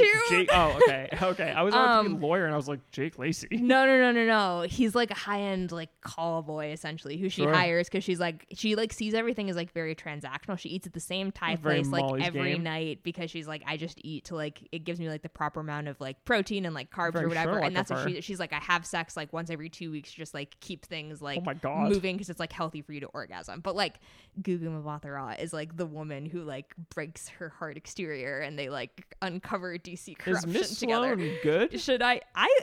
Should we add movie. Miss Sloane to the queer quadrant? Let me see. Is Miss Sloane going to be our next 5-star film?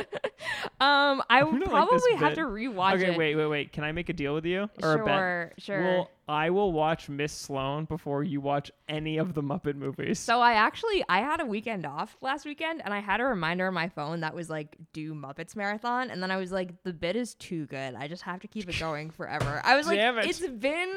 Do you think I should try to do it before our 100th episode? I say by Christmas of No, 2022. like I don't want to just set arbitrary goals. I either have to do it completely randomly, or I just have to never do it. Just or don't tell me. Just don't tell me. It has to be something special. I'll trust I was you. gonna, but then I didn't. It's fine. I'm sorry. It's fine. I'm not. It'll come eventually. But do you want to take that bet that I will see Miss Sloane before the Muppets? I mean, I actually will, and I have good news for you. It was released on 1,600 screens. So. Oh fuck, Miss Sloane's coming soon. It was only in theaters for 6 weeks. That is so sad.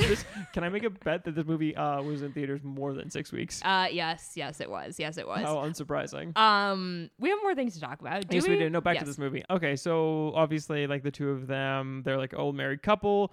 The woman's asking, the guy's like, will your colleague move with you? All of this entire opening is just Sherlock being upset that Watson is literally moving out. Because he is proposing to marry, but he hasn't actually proposed yet. This whole movie is about him like proposing and then immediately allegedly like moving in with her. Yes. But like Sherlock is just so jealous. Yes. The whole movie. The entire thing. And like the thing is that Watson like doesn't really want to go. No, they're bound together, which they say in this movie. Yeah. And like he can never resist a case. That moment where he's like, I'm gonna go have dinner with Mary's parents, and then just doesn't go. Yes. Like he can't leave his side. Like the fight scene when he's like, whatever, time's up. Like obviously my 10 minutes are up. Right, yeah. but like he wouldn't leave because of the fight. But like he also wouldn't leave because he can't leave Sherlock alone. Like he can't leave him together. And like obviously the whole plan with him jumping in the water or whatever, like and them debating about what window, but they're still bickering. But of course he would be the one to pull him up out of the water. Like who else is going to be there to get him? Well, yeah, because it's like there sort of is like a little throuple in like the third act, which is Watson, Sherlock, and Irene, but which is honestly like, is that cinema's hottest throuple? I mean, pretty hot throuple. I like the moments when they are kind of like just all working together as a team, but then I don't know. I always think it's annoying in the final set piece that she gets taken out like basically immediately totally. And then just ends up passed out on a platform for like 20 minutes. I do like insane. the sword fight. Nothing better than a big sword fight. He has a sword in his cane. Cool. Nothing better. Also, like, so Guy Ritchie. Oh, Guy Ritchie's like, can I pull a sword out of, and then he pulls a sword out of his cane. Right. Okay. This movie is like crushed up Adderall and cocaine mixed together and snorted in a mountain. Like, that's what this movie feels like while watching it. With a little pinch of English breakfast tea. Delightful. What a snort. Anyway. I love I do like Watson, like obviously as being a doctor, but I think one of the coolest skills that someone can have, and just in real life, is like when they're able to pinpoint when someone died, like how long ago. And they do that in this movie, and that is like truly such a cool thing. Like it's super that exists in real life. You know what I mean? This is the old timey version of it too, when they have to be like judging by the centimeter around the eye socket or whatever.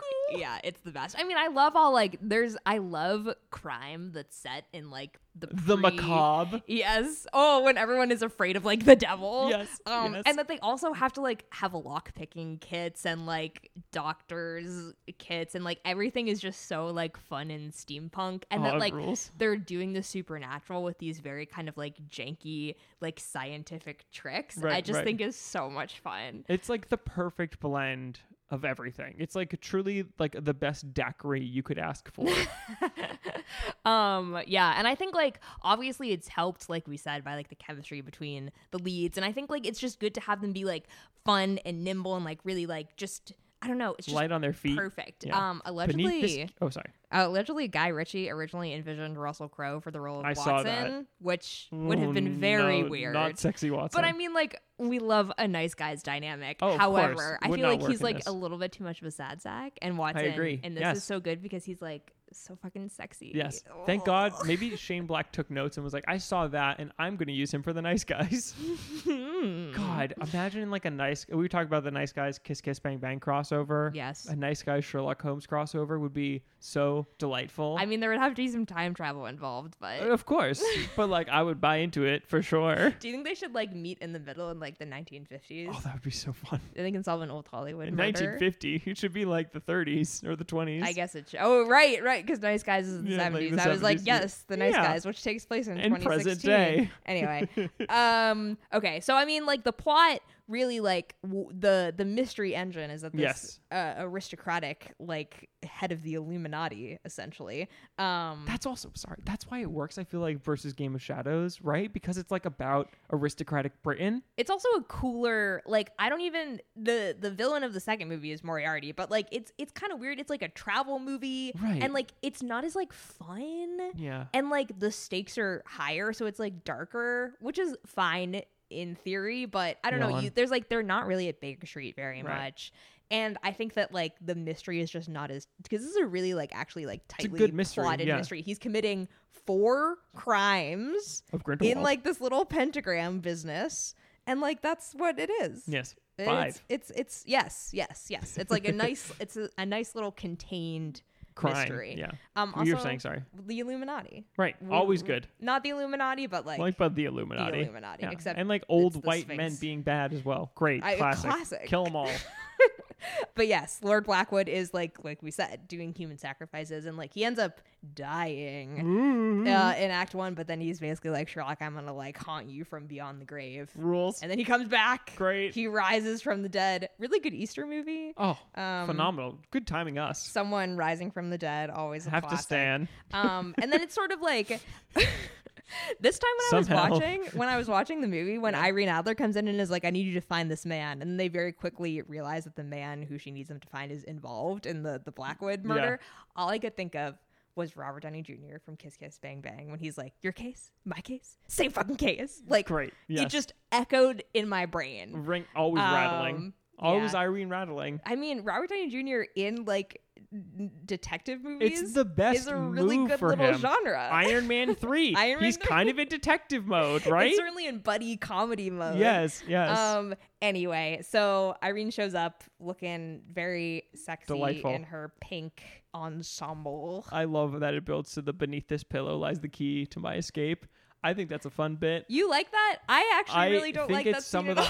I think it's some of the hottest Robert Downey Jr.'s look. I mean, he looks really good in this movie. Jacked as shit in this movie. Did you know he actually lost weight though for this movie? I know, and that's because of Chris Martin. That's, you can like see all of his gaunt sort of. Yeah, but like when he's bare knuckle boxing, you're like, this man is ripped. Oh yeah. Because I love when he also holds his hands like those old timey boxer photos. Oh yeah, it's so funny. It's really good. They knew exactly what they were doing. Yes, they did. I happen to not really like that hotel room scene. Sure. I just think it's low hanging fruit. Something saying. Pun intended. Oh God. I don't know. Again, this is what I'm saying. Like Irene Adler is like an impossible character because she's like the femme fatale to this man who like, for all intents and purposes, is not interested in women, and like she's just never allowed to be an interesting character. Agreed. And it drives me crazy. It's fine. At least Mary is like not in this movie very much, because she is equally a terrible Mary's a wet character. blanket, honey. She's way worse. I mean, Arthur Conan Doyle, I like have some questions about like his thoughts towards women in general, and particularly the way he writes them. I would not just say like, probably great, Brooke. No, it's not good. It's not good. It's a real case of potatoes and potatoes. Potatoes and potatoes. What were you going to say? Was I going to say anything? I don't know. Something about Irene Adler or Mary's a wet blanket. Oh, that's all. Moving on. Yeah. But they end up solving all the murders. Great. Before Blackwood can poison all of Parliament, they have to blow up a boat in the or set a boat free into the London harbor. I like that. Is it the London Bridge? No, it's Tower Bridge being constructed. Okay, thank you. Very good. The British Jordan knowledge coming in. Thank you. Very good final set piece. I like that Lord Blackwood gets hanged for real, but accidentally. So Sherlock is not culpable. His hands are a little clean. Yeah. Yes. I love that. Oh wait, Brooke. Yeah. Brooke. What did we forget? We have not mentioned the police man that Sherlock works with. Greg Lestrade. Eddie Marson. My fucking boy. One of the most British-looking men ever in existence. British. Same as our boy from The Imitation Game. What's his face? British namey boy. Matthew Good? No. I'll pull it up. But he... Is it not Matthew Good? No. I mean, Matthew Good is Rory... What is it? Rory... Parker, Rory British. It's not Rory Kinnear. It is Rory Kinnear. Is it Rory Kinnear? Wait, no. I don't think it is. Rory Kinnear. Okay, Eddie Marsan joins the Rory Kinnear, Tubbs Middleton I love camp Tubbs of Middleton. like British, like the most Imogen British Poots? Imogen Poots, the classic, the most British sounding people of all time. Wait, can I just say shout out to Rory Kinnear, who is really good in Our Flag Means Death. Yeah. He plays evil twins in that show. It's so good. Isn't that the bit that he's doing in the upcoming Men? Yes. I don't remember who tweeted this, but someone tweeted just like a photoshopped picture of him on the, is it Lucky Charms, where it's like oops all marshmallows or whatever, and it was like oops all Rory Kinnears. Oh, that's so funny. It's so funny. I'll try to find it for you. We have to tweet that. Anyway, oh my God. But do you know what I'm saying? Rory Kinnear. How do you get on there's this? Eddie there's Marsan. a Venn diagram of British names. And Eddie it's the Marsan two. plays a very nice German man in Atomic Blonde. He's the guy who they're trying to get out. The little short man. Yeah. I love him.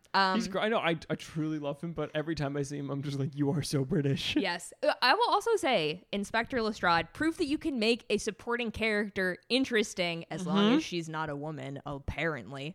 But like the twist for him is good. It's great. And he's so fun. He's low-key the best part of BBC Sherlock. Really? He is Who so plays good. him in He BBC is Sherlock? played by another very British sounding person. Man. I don't know. Maybe you would know him from like A Room with a View and Maurice. He's like kind of in like that James Ivory camp. His name is Rupert Graves, an extremely British sounding name. Classic British. And he's a hottie. I'm just gonna say it. I love it. He's a hottie. I don't know how this was for you, but this movie had a profound impact on me falling in love with like British culture and like desperately wanting to visit London. Are you coming out as a, what's it called when you're obsessed with the UK? Whatever that version of a Francophile is? Yeah, an Anglophile. An Anglophile. Yeah. Yes, you're coming out as an Anglophile Probably, on this podcast right now. Yeah. See, I was kind of like, crime! This movie made me really want to like write and be involved with like criminal activities Have on you screen. played Assassin's? Well, no, you haven't played, but have you seen anything from the Assassin's Creed set in foggy London town this time period? I had no idea it existed. What's Brooke. it called? Assassin's Creed Foggy London Town? I think wow, so. that's Yeah, amazing. let me pull up the name. Brooke, I will say that it was one of the. A lot of people knocked it. I had a delightful time with it. You can play as a guy and a gal, Oh, fun. which break be the gay, binary. though? I Not don't yet? think it's not choices yet. No, It's fine. but It's fine. I don't think there's like any sexuality actually. Oh, But even it's better. So fun, and it's set in this like steampunky London. Ooh. Assassin's Creed Syndicate. Oh, Brooke, let me tell you, so many top hats, that sounds really good. so many trains. That's the thing, is that like I feel like the legacy of the Assassin's Creed video game franchise is that it's just catering to everyone that's like wants to be a pirate or like an old-timey detective Yes. or like run around ancient Greece. Yes. Like they always know They exactly know what we want. what setting Or is the good. Revolutionary War. Vikings makes me so happy. I love It's so there's good. nothing better. I think it's so funny. It really shows our dichotomy where you're like, both of us, we have the ancient Greece overlap. Perfect. Great. We're thriving. And then we start to splinter where you're like pirates. And I'm like, what if Boston in the Revolutionary War? I saw someone today refer to Turn Washington Spies as a Yes! fake show, and I was like, No, clearly that's a real we did show. not have the same childhood. 'Cause I Jamie knew Bell, baby. everything about that show. My favorite part of that trailer and show was when the N would turn. Wow, it's like the gun in the Sopranos. Yes. Same level of impact in pop culture Yes, history. definitely. Everyone knows turns. I Washington fucking Spies. knew this episode was gonna be like just nothing. British content. Nothing and everything. We had to look. When do we have just 2-on-2, one-on-one time to I know. dig into early pop culture that influenced our lives? Yeah, we've got some good. I'll give people like a little sneak peek. We have some good solo episodes coming up We this do. summer. Yes. So I hope you enjoy the chaos. It's gonna be good. Oh God. Is there anything else that we need to talk about? I don't think so. It ends, like I said, it ends with Sherlock and Watson still very much like being a Together. married couple. Yeah. And I just love like all their little, like when they're bickering in the cab and Sherlock's like, do you want to come to the opera with me? And he's like, no, I don't want to fucking come to the opera with you. You embarrass me in front of my fiance. Yes. And then he's like, I'm keeping your waistcoat. It's just, Perfect. it's so, Perfect. so married. Yes. So married. Do you think that, I mean, obviously there's fan fiction. Do we have like a number on how much Sherlock Holmes fan fiction there is? Because I mean, like, honest to God, how like there is no world in which there is not so much, not even just this movie, but I feel like Holmes Watson fanfic has to be like top 3 most fanfic things, right? I'm gonna find now. Listen, this is difficult because like on Archive of Our Own, which is what I would search for, you can't really search by like archetypal characters. You can search by crossover. So but they're like the two who like push the fanfic bar, right? Oh yeah. I mean, it's like Kirk and Spock, but like of course. But like before then, John and Sherlock like definitely they like laid the groundwork, pivotal, which is why it's so annoying to me whenever they do like a reboot and then they're like, it's not gay. I'm like, just make like it gay. Robert Downey Jr. as we were saying on the tour, he was like, it's about 2 men who happen to be roommates, wrestle a lot, and share a bed. Guy wanted to make a movie about the relationship between Watson and Holmes. Like, Brooke. Guy Ritchie like knows what he's doing. Oh, 100%. I think that he knows. Okay, so we have holy God, 123,000 works in BBC Sherlock. Jesus. And I guarantee literally all of those are John Holmes, Locke, Watson, as the pairing is called. And then we also have Sherlock Holmes and related fandoms, which are kind of just like right, general. him dabbling in, yeah. But I think there's crossover, so that is like 136,000. However, if I gotta go back. I love it. You're solving the crime. I'm gonna go to like movies specifically and see how much fan fiction there is for like literally this movie. Whoa, I just discovered that there's a fuck ton of Scooby-Doo fanfic. Okay, that's not surprising. I could have gone my entire life without knowing that, but that's okay. While we're here, can I say that Guy Ritchie refers to the two of them having mateship, and I want to just start using that when we're describing two men. Just bros. Just 2 guys having mateship, you know? Brokeback Mountain. They have a real mateship. Yeah. This is not pretty a lot. rude. Only 2,000 works in Sherlock Holmes Downey films. That's shocking. Interesting. Well, I guess.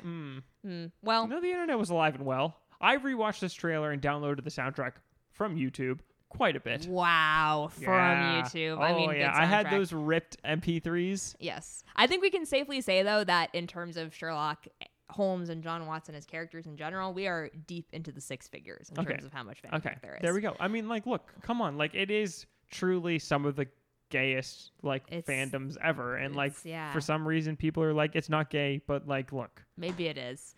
The other thing that I would accept is them being like, Sherlock is, like, asexual and like 100%. We're just gonna commit to that, but they never commit to it because like I said, I really do think there's a level of like, no, but like he reminds me of me and I need women to like a hot me. Girl, yeah. I need women to respect me and like me. And like I always have to be smarter than the women because that's always what happens. Exhausting. Is that like even though Irene is supposed to be his equal, he always ends up besting her and it's just horrible. Anyway. Do you think we will ever get like a gay Sherlock? I do. The thing is, we don't have enough space yet from BBC Sherlock. We need to give it maybe like another like 5 to 10 years. I feel like are the fans still being like, we're going to get the secret episode? Listen, I'm sure there are. There was like something like, it was like the 5-year anniversary was coming up like a year ago or something. And people were like, this is it, guys. Fellas. Ridiculous. Fellas. It's okay. They thought there was a secret supernatural finale episode 2, which they should have known better. That shows nothing but disappointment. Anyway, I think that next time that they reboot Sherlock Holmes, they will do one of the 2 very popular things, which is either make it entirely female driven or like do like a diverse spin. Sherlock Holmes. Sherlock Holmes. See, if Elementary had been like an all-female reboot, they could have called it that. Right. And I'm sure everyone would have loved that. In Elementary, wasn't one of the E's backwards as well or something like that? Is it? Maybe. Oh, wow. I don't know. The power of turn Washington Spice. Influencing cinema throughout the ages. Anyway, I think we will probably get it. It's just the question of like who's going to tackle the property next. I feel like it would come if it was not a British person.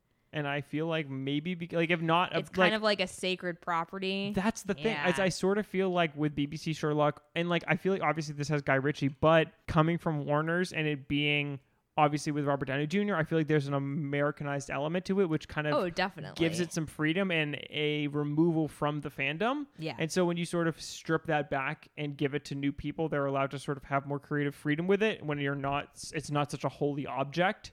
And I feel like that is obviously what tends to make better things is when you don't revere something, but you like the thing and you can see changes into it. You know what I mean? And I feel like Yeah. that's where Completely. this could go in a cool, more like nuanced direction. I totally agree. And I think like there's so much that you can do that like hasn't been done. Like Elementary is maybe like honestly the most modern take in that they set it in New York, and it's like, I mean, it's like And they so only solve crimes in an elementary school. it's so network TV. It's like hilarious. Is it like Crime of the Week? It ran for like 7 seasons though. Yeah, of course it's Crime Holy of the Week. shit. Like that's the thing is like Sherlock is like perfect adaptation property because it's crime. It's literally just It's crime. just crime, yes. And you just have to sprinkle in the famous crimes like every now and then. Oh, here's a hound. Oh, the Hound of the Baskervilles. Yeah. Oh, Here's A Study in Scarlet. Something, yeah.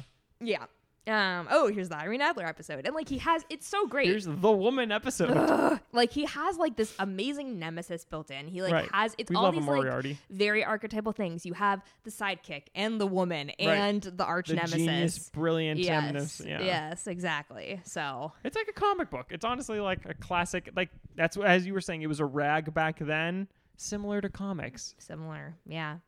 And it's good. I'll always basically be happy to see like someone pop up or an adaptation of this pop up. I just am interested to see what will be next. Hopefully something interesting. I feel like it has had, as we were talking about, just like British and like pop culture things that have been constantly remade.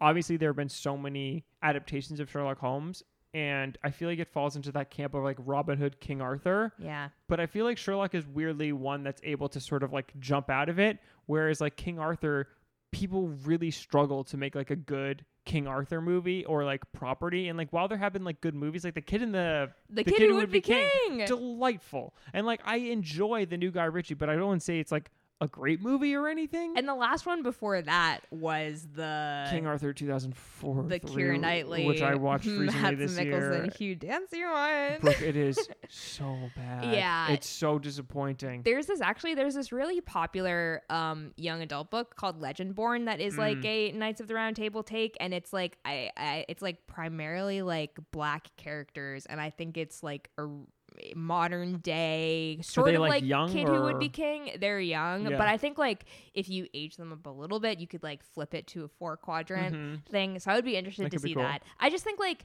the thing is that like King Arthur is also like not badass. Like No. it's kind of goofy. Yes. And Same like with Robin Hood. and it's like He steals from the rich and gives to the poor. it's really difficult to make it badass. You should just commit to it being kind of goofy. And I Yes. feel like it's been a very long time since like studios were willing to Allow it commit. to have fun. Yeah. Yes. Like yes. badass King Arthur and or badass Robin Hood. 2 movies is I watched just this year. Not really. Why? Because I literally, that's what it was sort of was part of. Like I watched the Guy Ritchie King Arthur, Right. and then I watched the King Arthur from the late '80s. I forget Excalibur, which is kind of kind of whips. Interesting. Okay. Because it's just like going like sort of Green Knight hog wild on the like fun. weird Love department. that. But as you were saying, it's like then I rewatched the King Arthur, Ridley Scott's Robin Hood, and Yeah. I'm like, And- fellas, it's like a step too serious. Like have fun. Did you watch the Taron Egerton Robin No, Hood? I don't think I can. Really? I I can't mean, get if you to it. made it through all of those, I'm pretty sure you can make it through that movie that I fully forgot about. I don't think until it's a real this movie. moment that we were. It's all about discussing him it. literally building up to him putting on the hood, right, or something like that. Something I have seen it. I don't know, but like Robin Hood, the best fucking adaptations of Robin Hood have been Robin Hood Men in Tights or Robin Hood the Disney I animated was gonna film. say the weirdly Like everyone is attracted to. Why I am wasn't horny gonna for say this it. I fox? wasn't gonna say it. They just need to be goofy. They again. need to be goofy. Yes. If they really want to do it, they could do a King Arthur and Robin Hood crossover Great. and just commit. Fucking throw Sherlock in there. Why Hey. not? It's present day and all 3 exist. This is so bad. All right. Yes. How Do much you have money anything did else to make? to say? No. Okay, great. This movie, it is actually insane. It's a fucking This juggernaut, movie. Brooke. Okay, so this was a $90 million production budget. Very reasonable considering Yes. it's Robert Downey Jr., like post Iron Man. It made $209 million domestic and $498 million worldwide. $209 million domestic. It opened, that's so crazy. It was number 2 for 3 weeks. It opened at Christmas. I remember it, yeah. And then it just like played through April. That's crazy. I saw it in Maine. Do you know why it never hit number 1? Because Avatar was at number 1. Whoa. Yeah. Wild. I saw this before I saw Avatar. This is a crazy... I'm going to talk to you about this weekend a little bit. I would love to hear about this weekend. Avatar coming in. I probably saw all these movies. Yeah. Avatar had been won the week course, before too. No surprise. Sherlock Holmes, Alvin and the Chipmunks, The Squeakquel, Counter Programming. I did not see Christmas. that one. It's Complicated. I did see that. The Blind Side's hanging out in here. Of course, I saw that. Up in the Air. Mwah, kiss, Good kiss. movie. Great film. Did I say The Blind Side? Yes. Yeah. Princess and the Frog is here. Wait, this is kind Invictus. The Twilight Saga New Moon is still hanging out. Oh, Disney's A Christmas Carol. Insane 9 box office. 9 is here. Yeah. Not 10.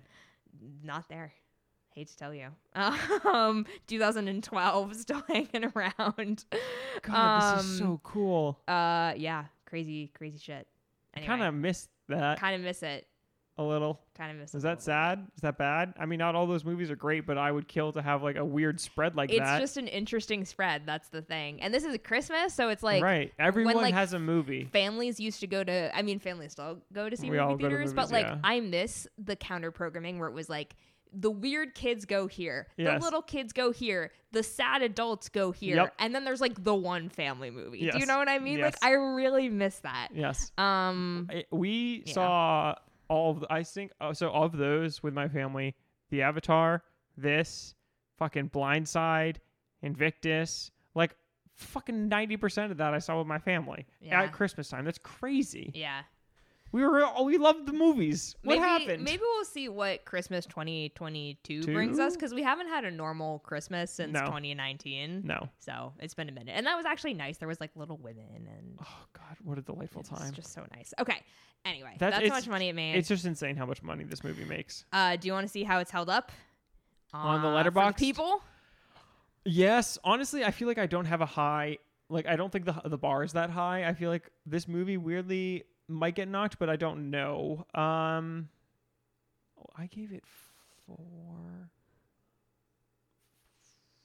I'm gonna go with like a 3, 4, 3, 3, 3, 4, 3, 4. It's a 3-4. Fuck yes. Fuck You had me worried yes. for a second there. I was like, Yes. fucking pick one. Fuck yeah. You got it. Because I was looking through what friends had given it, and friend of the show, gave it a pretty low rating. And some people have given it some pretty low ratings. And I was a little sad. I know. Yes. A lot of A lot mutuals of of ours have 2.5s not and loved this movie. 3s Yeah. over here. Which I'm questioning, because this is a delightful time. I I'm think- sorry. I don't know. I mean, like, I love this movie, but like, this It's really definitely a is like nostalgic attachment. our kind of movie. It's really made also, for us, like, yeah. yes, it's fun, but like, it's fun to us specifically. I know. There's like Um, no world in which I don't have a delightful time like I could honestly probably rewatch this tomorrow and Yeah, I was have having a a great fucking time. great time. It's very good. Do you remember the trailer? Like the trailer rings in my head because it's like it's the score and like Yeah. all the best moments from the movie. There's Watson yelling, Holmes! Oh, he's so in love. He is. They're also in if his love. dying word is literally Holmes or whatever. There's like this little moment. I don't remember what Sherlock says about him, but Jude Law gives like the sassiest little like. Yes, they're so fruity. And I think it is so funny. They're such saucy boys. I love them. Nice saucy boys. No, I don't remember the trailer because I didn't watch trailers, but The trailer fucking rings I'm sure, in my head. I'm sure it does. Okay. Where's it landing? Where's it landed on We're the solving a QQ? crime. We're solving a crime. The answer is how fucking The gay is this answer. movie.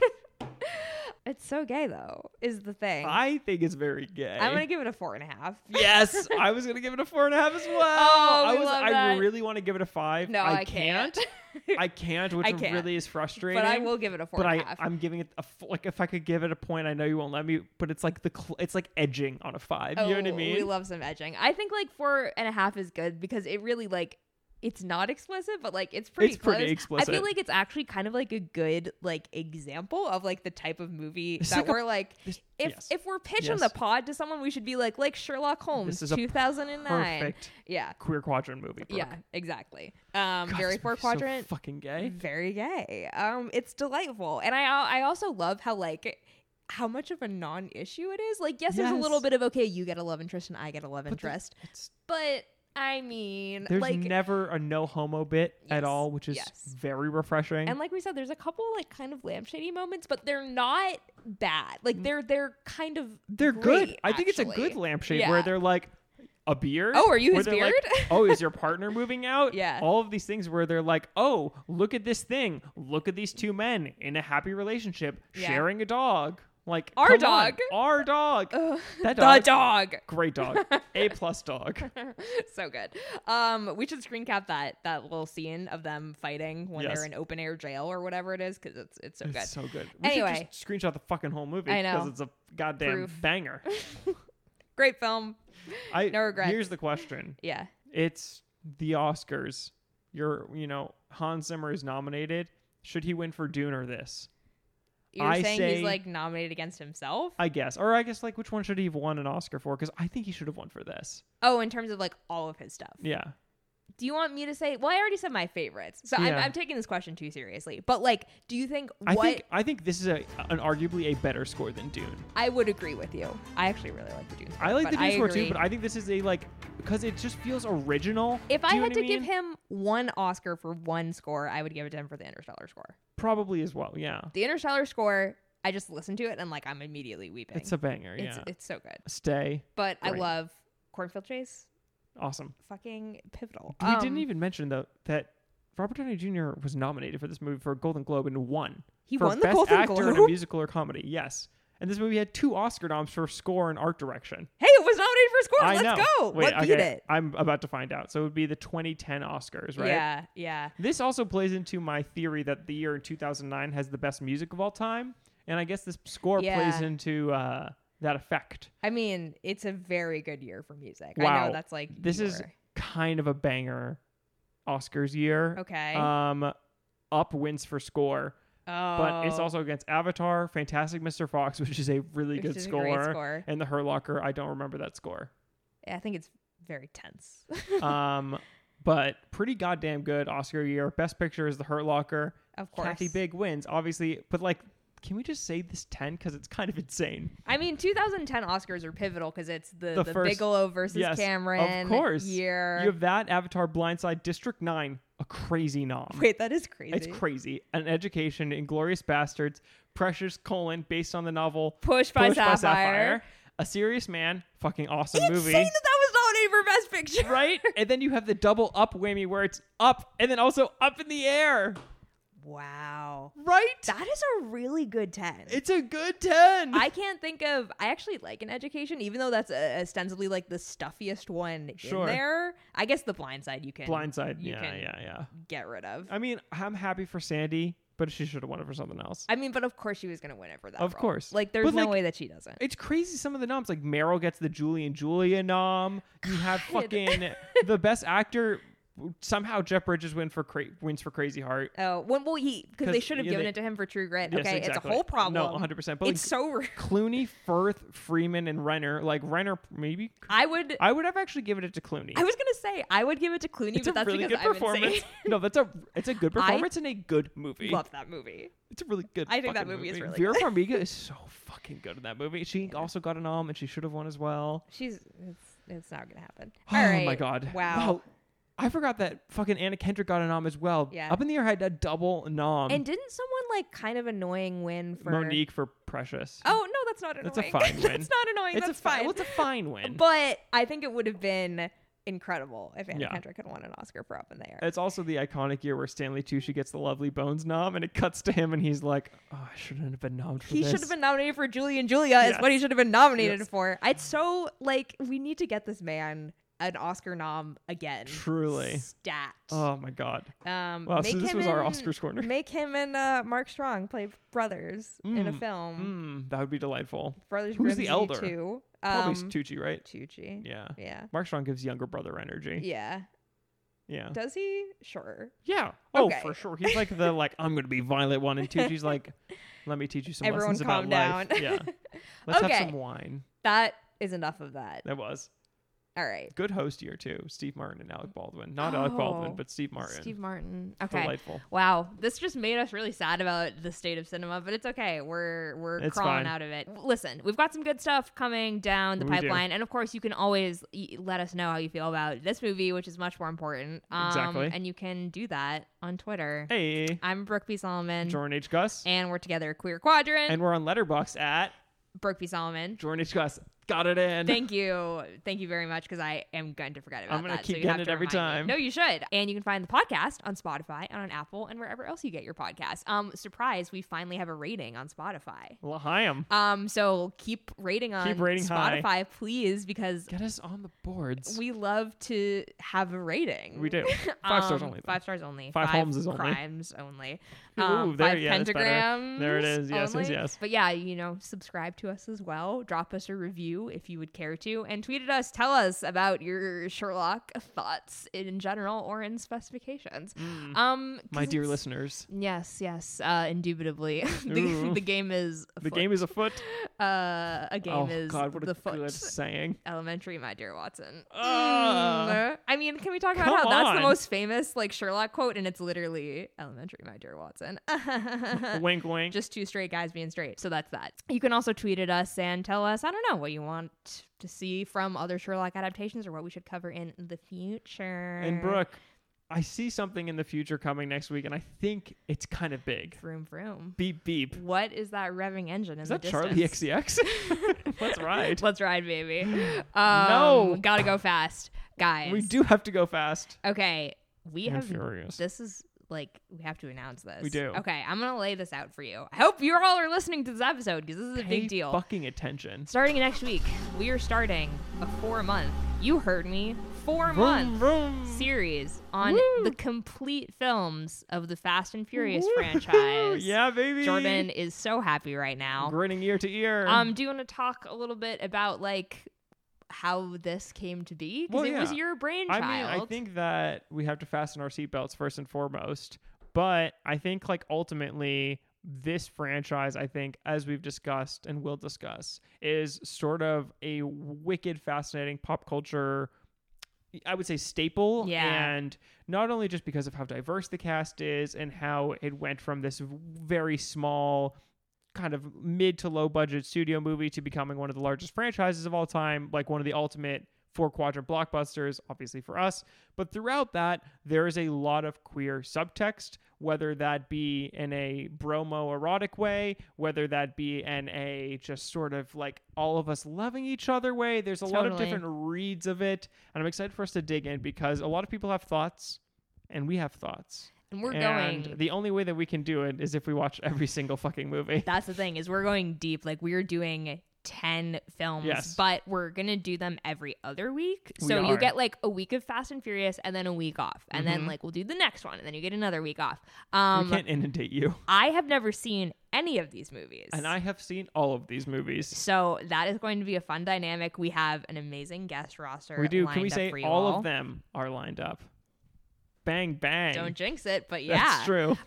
So it's going to be a great time. That is called Q Fast, Q Furious, and it will be coming in really hot to your feeds starting next week with, of course, the first film, Fast and the Furious. And the Furious. Buckle the fuck up. I'm so excited.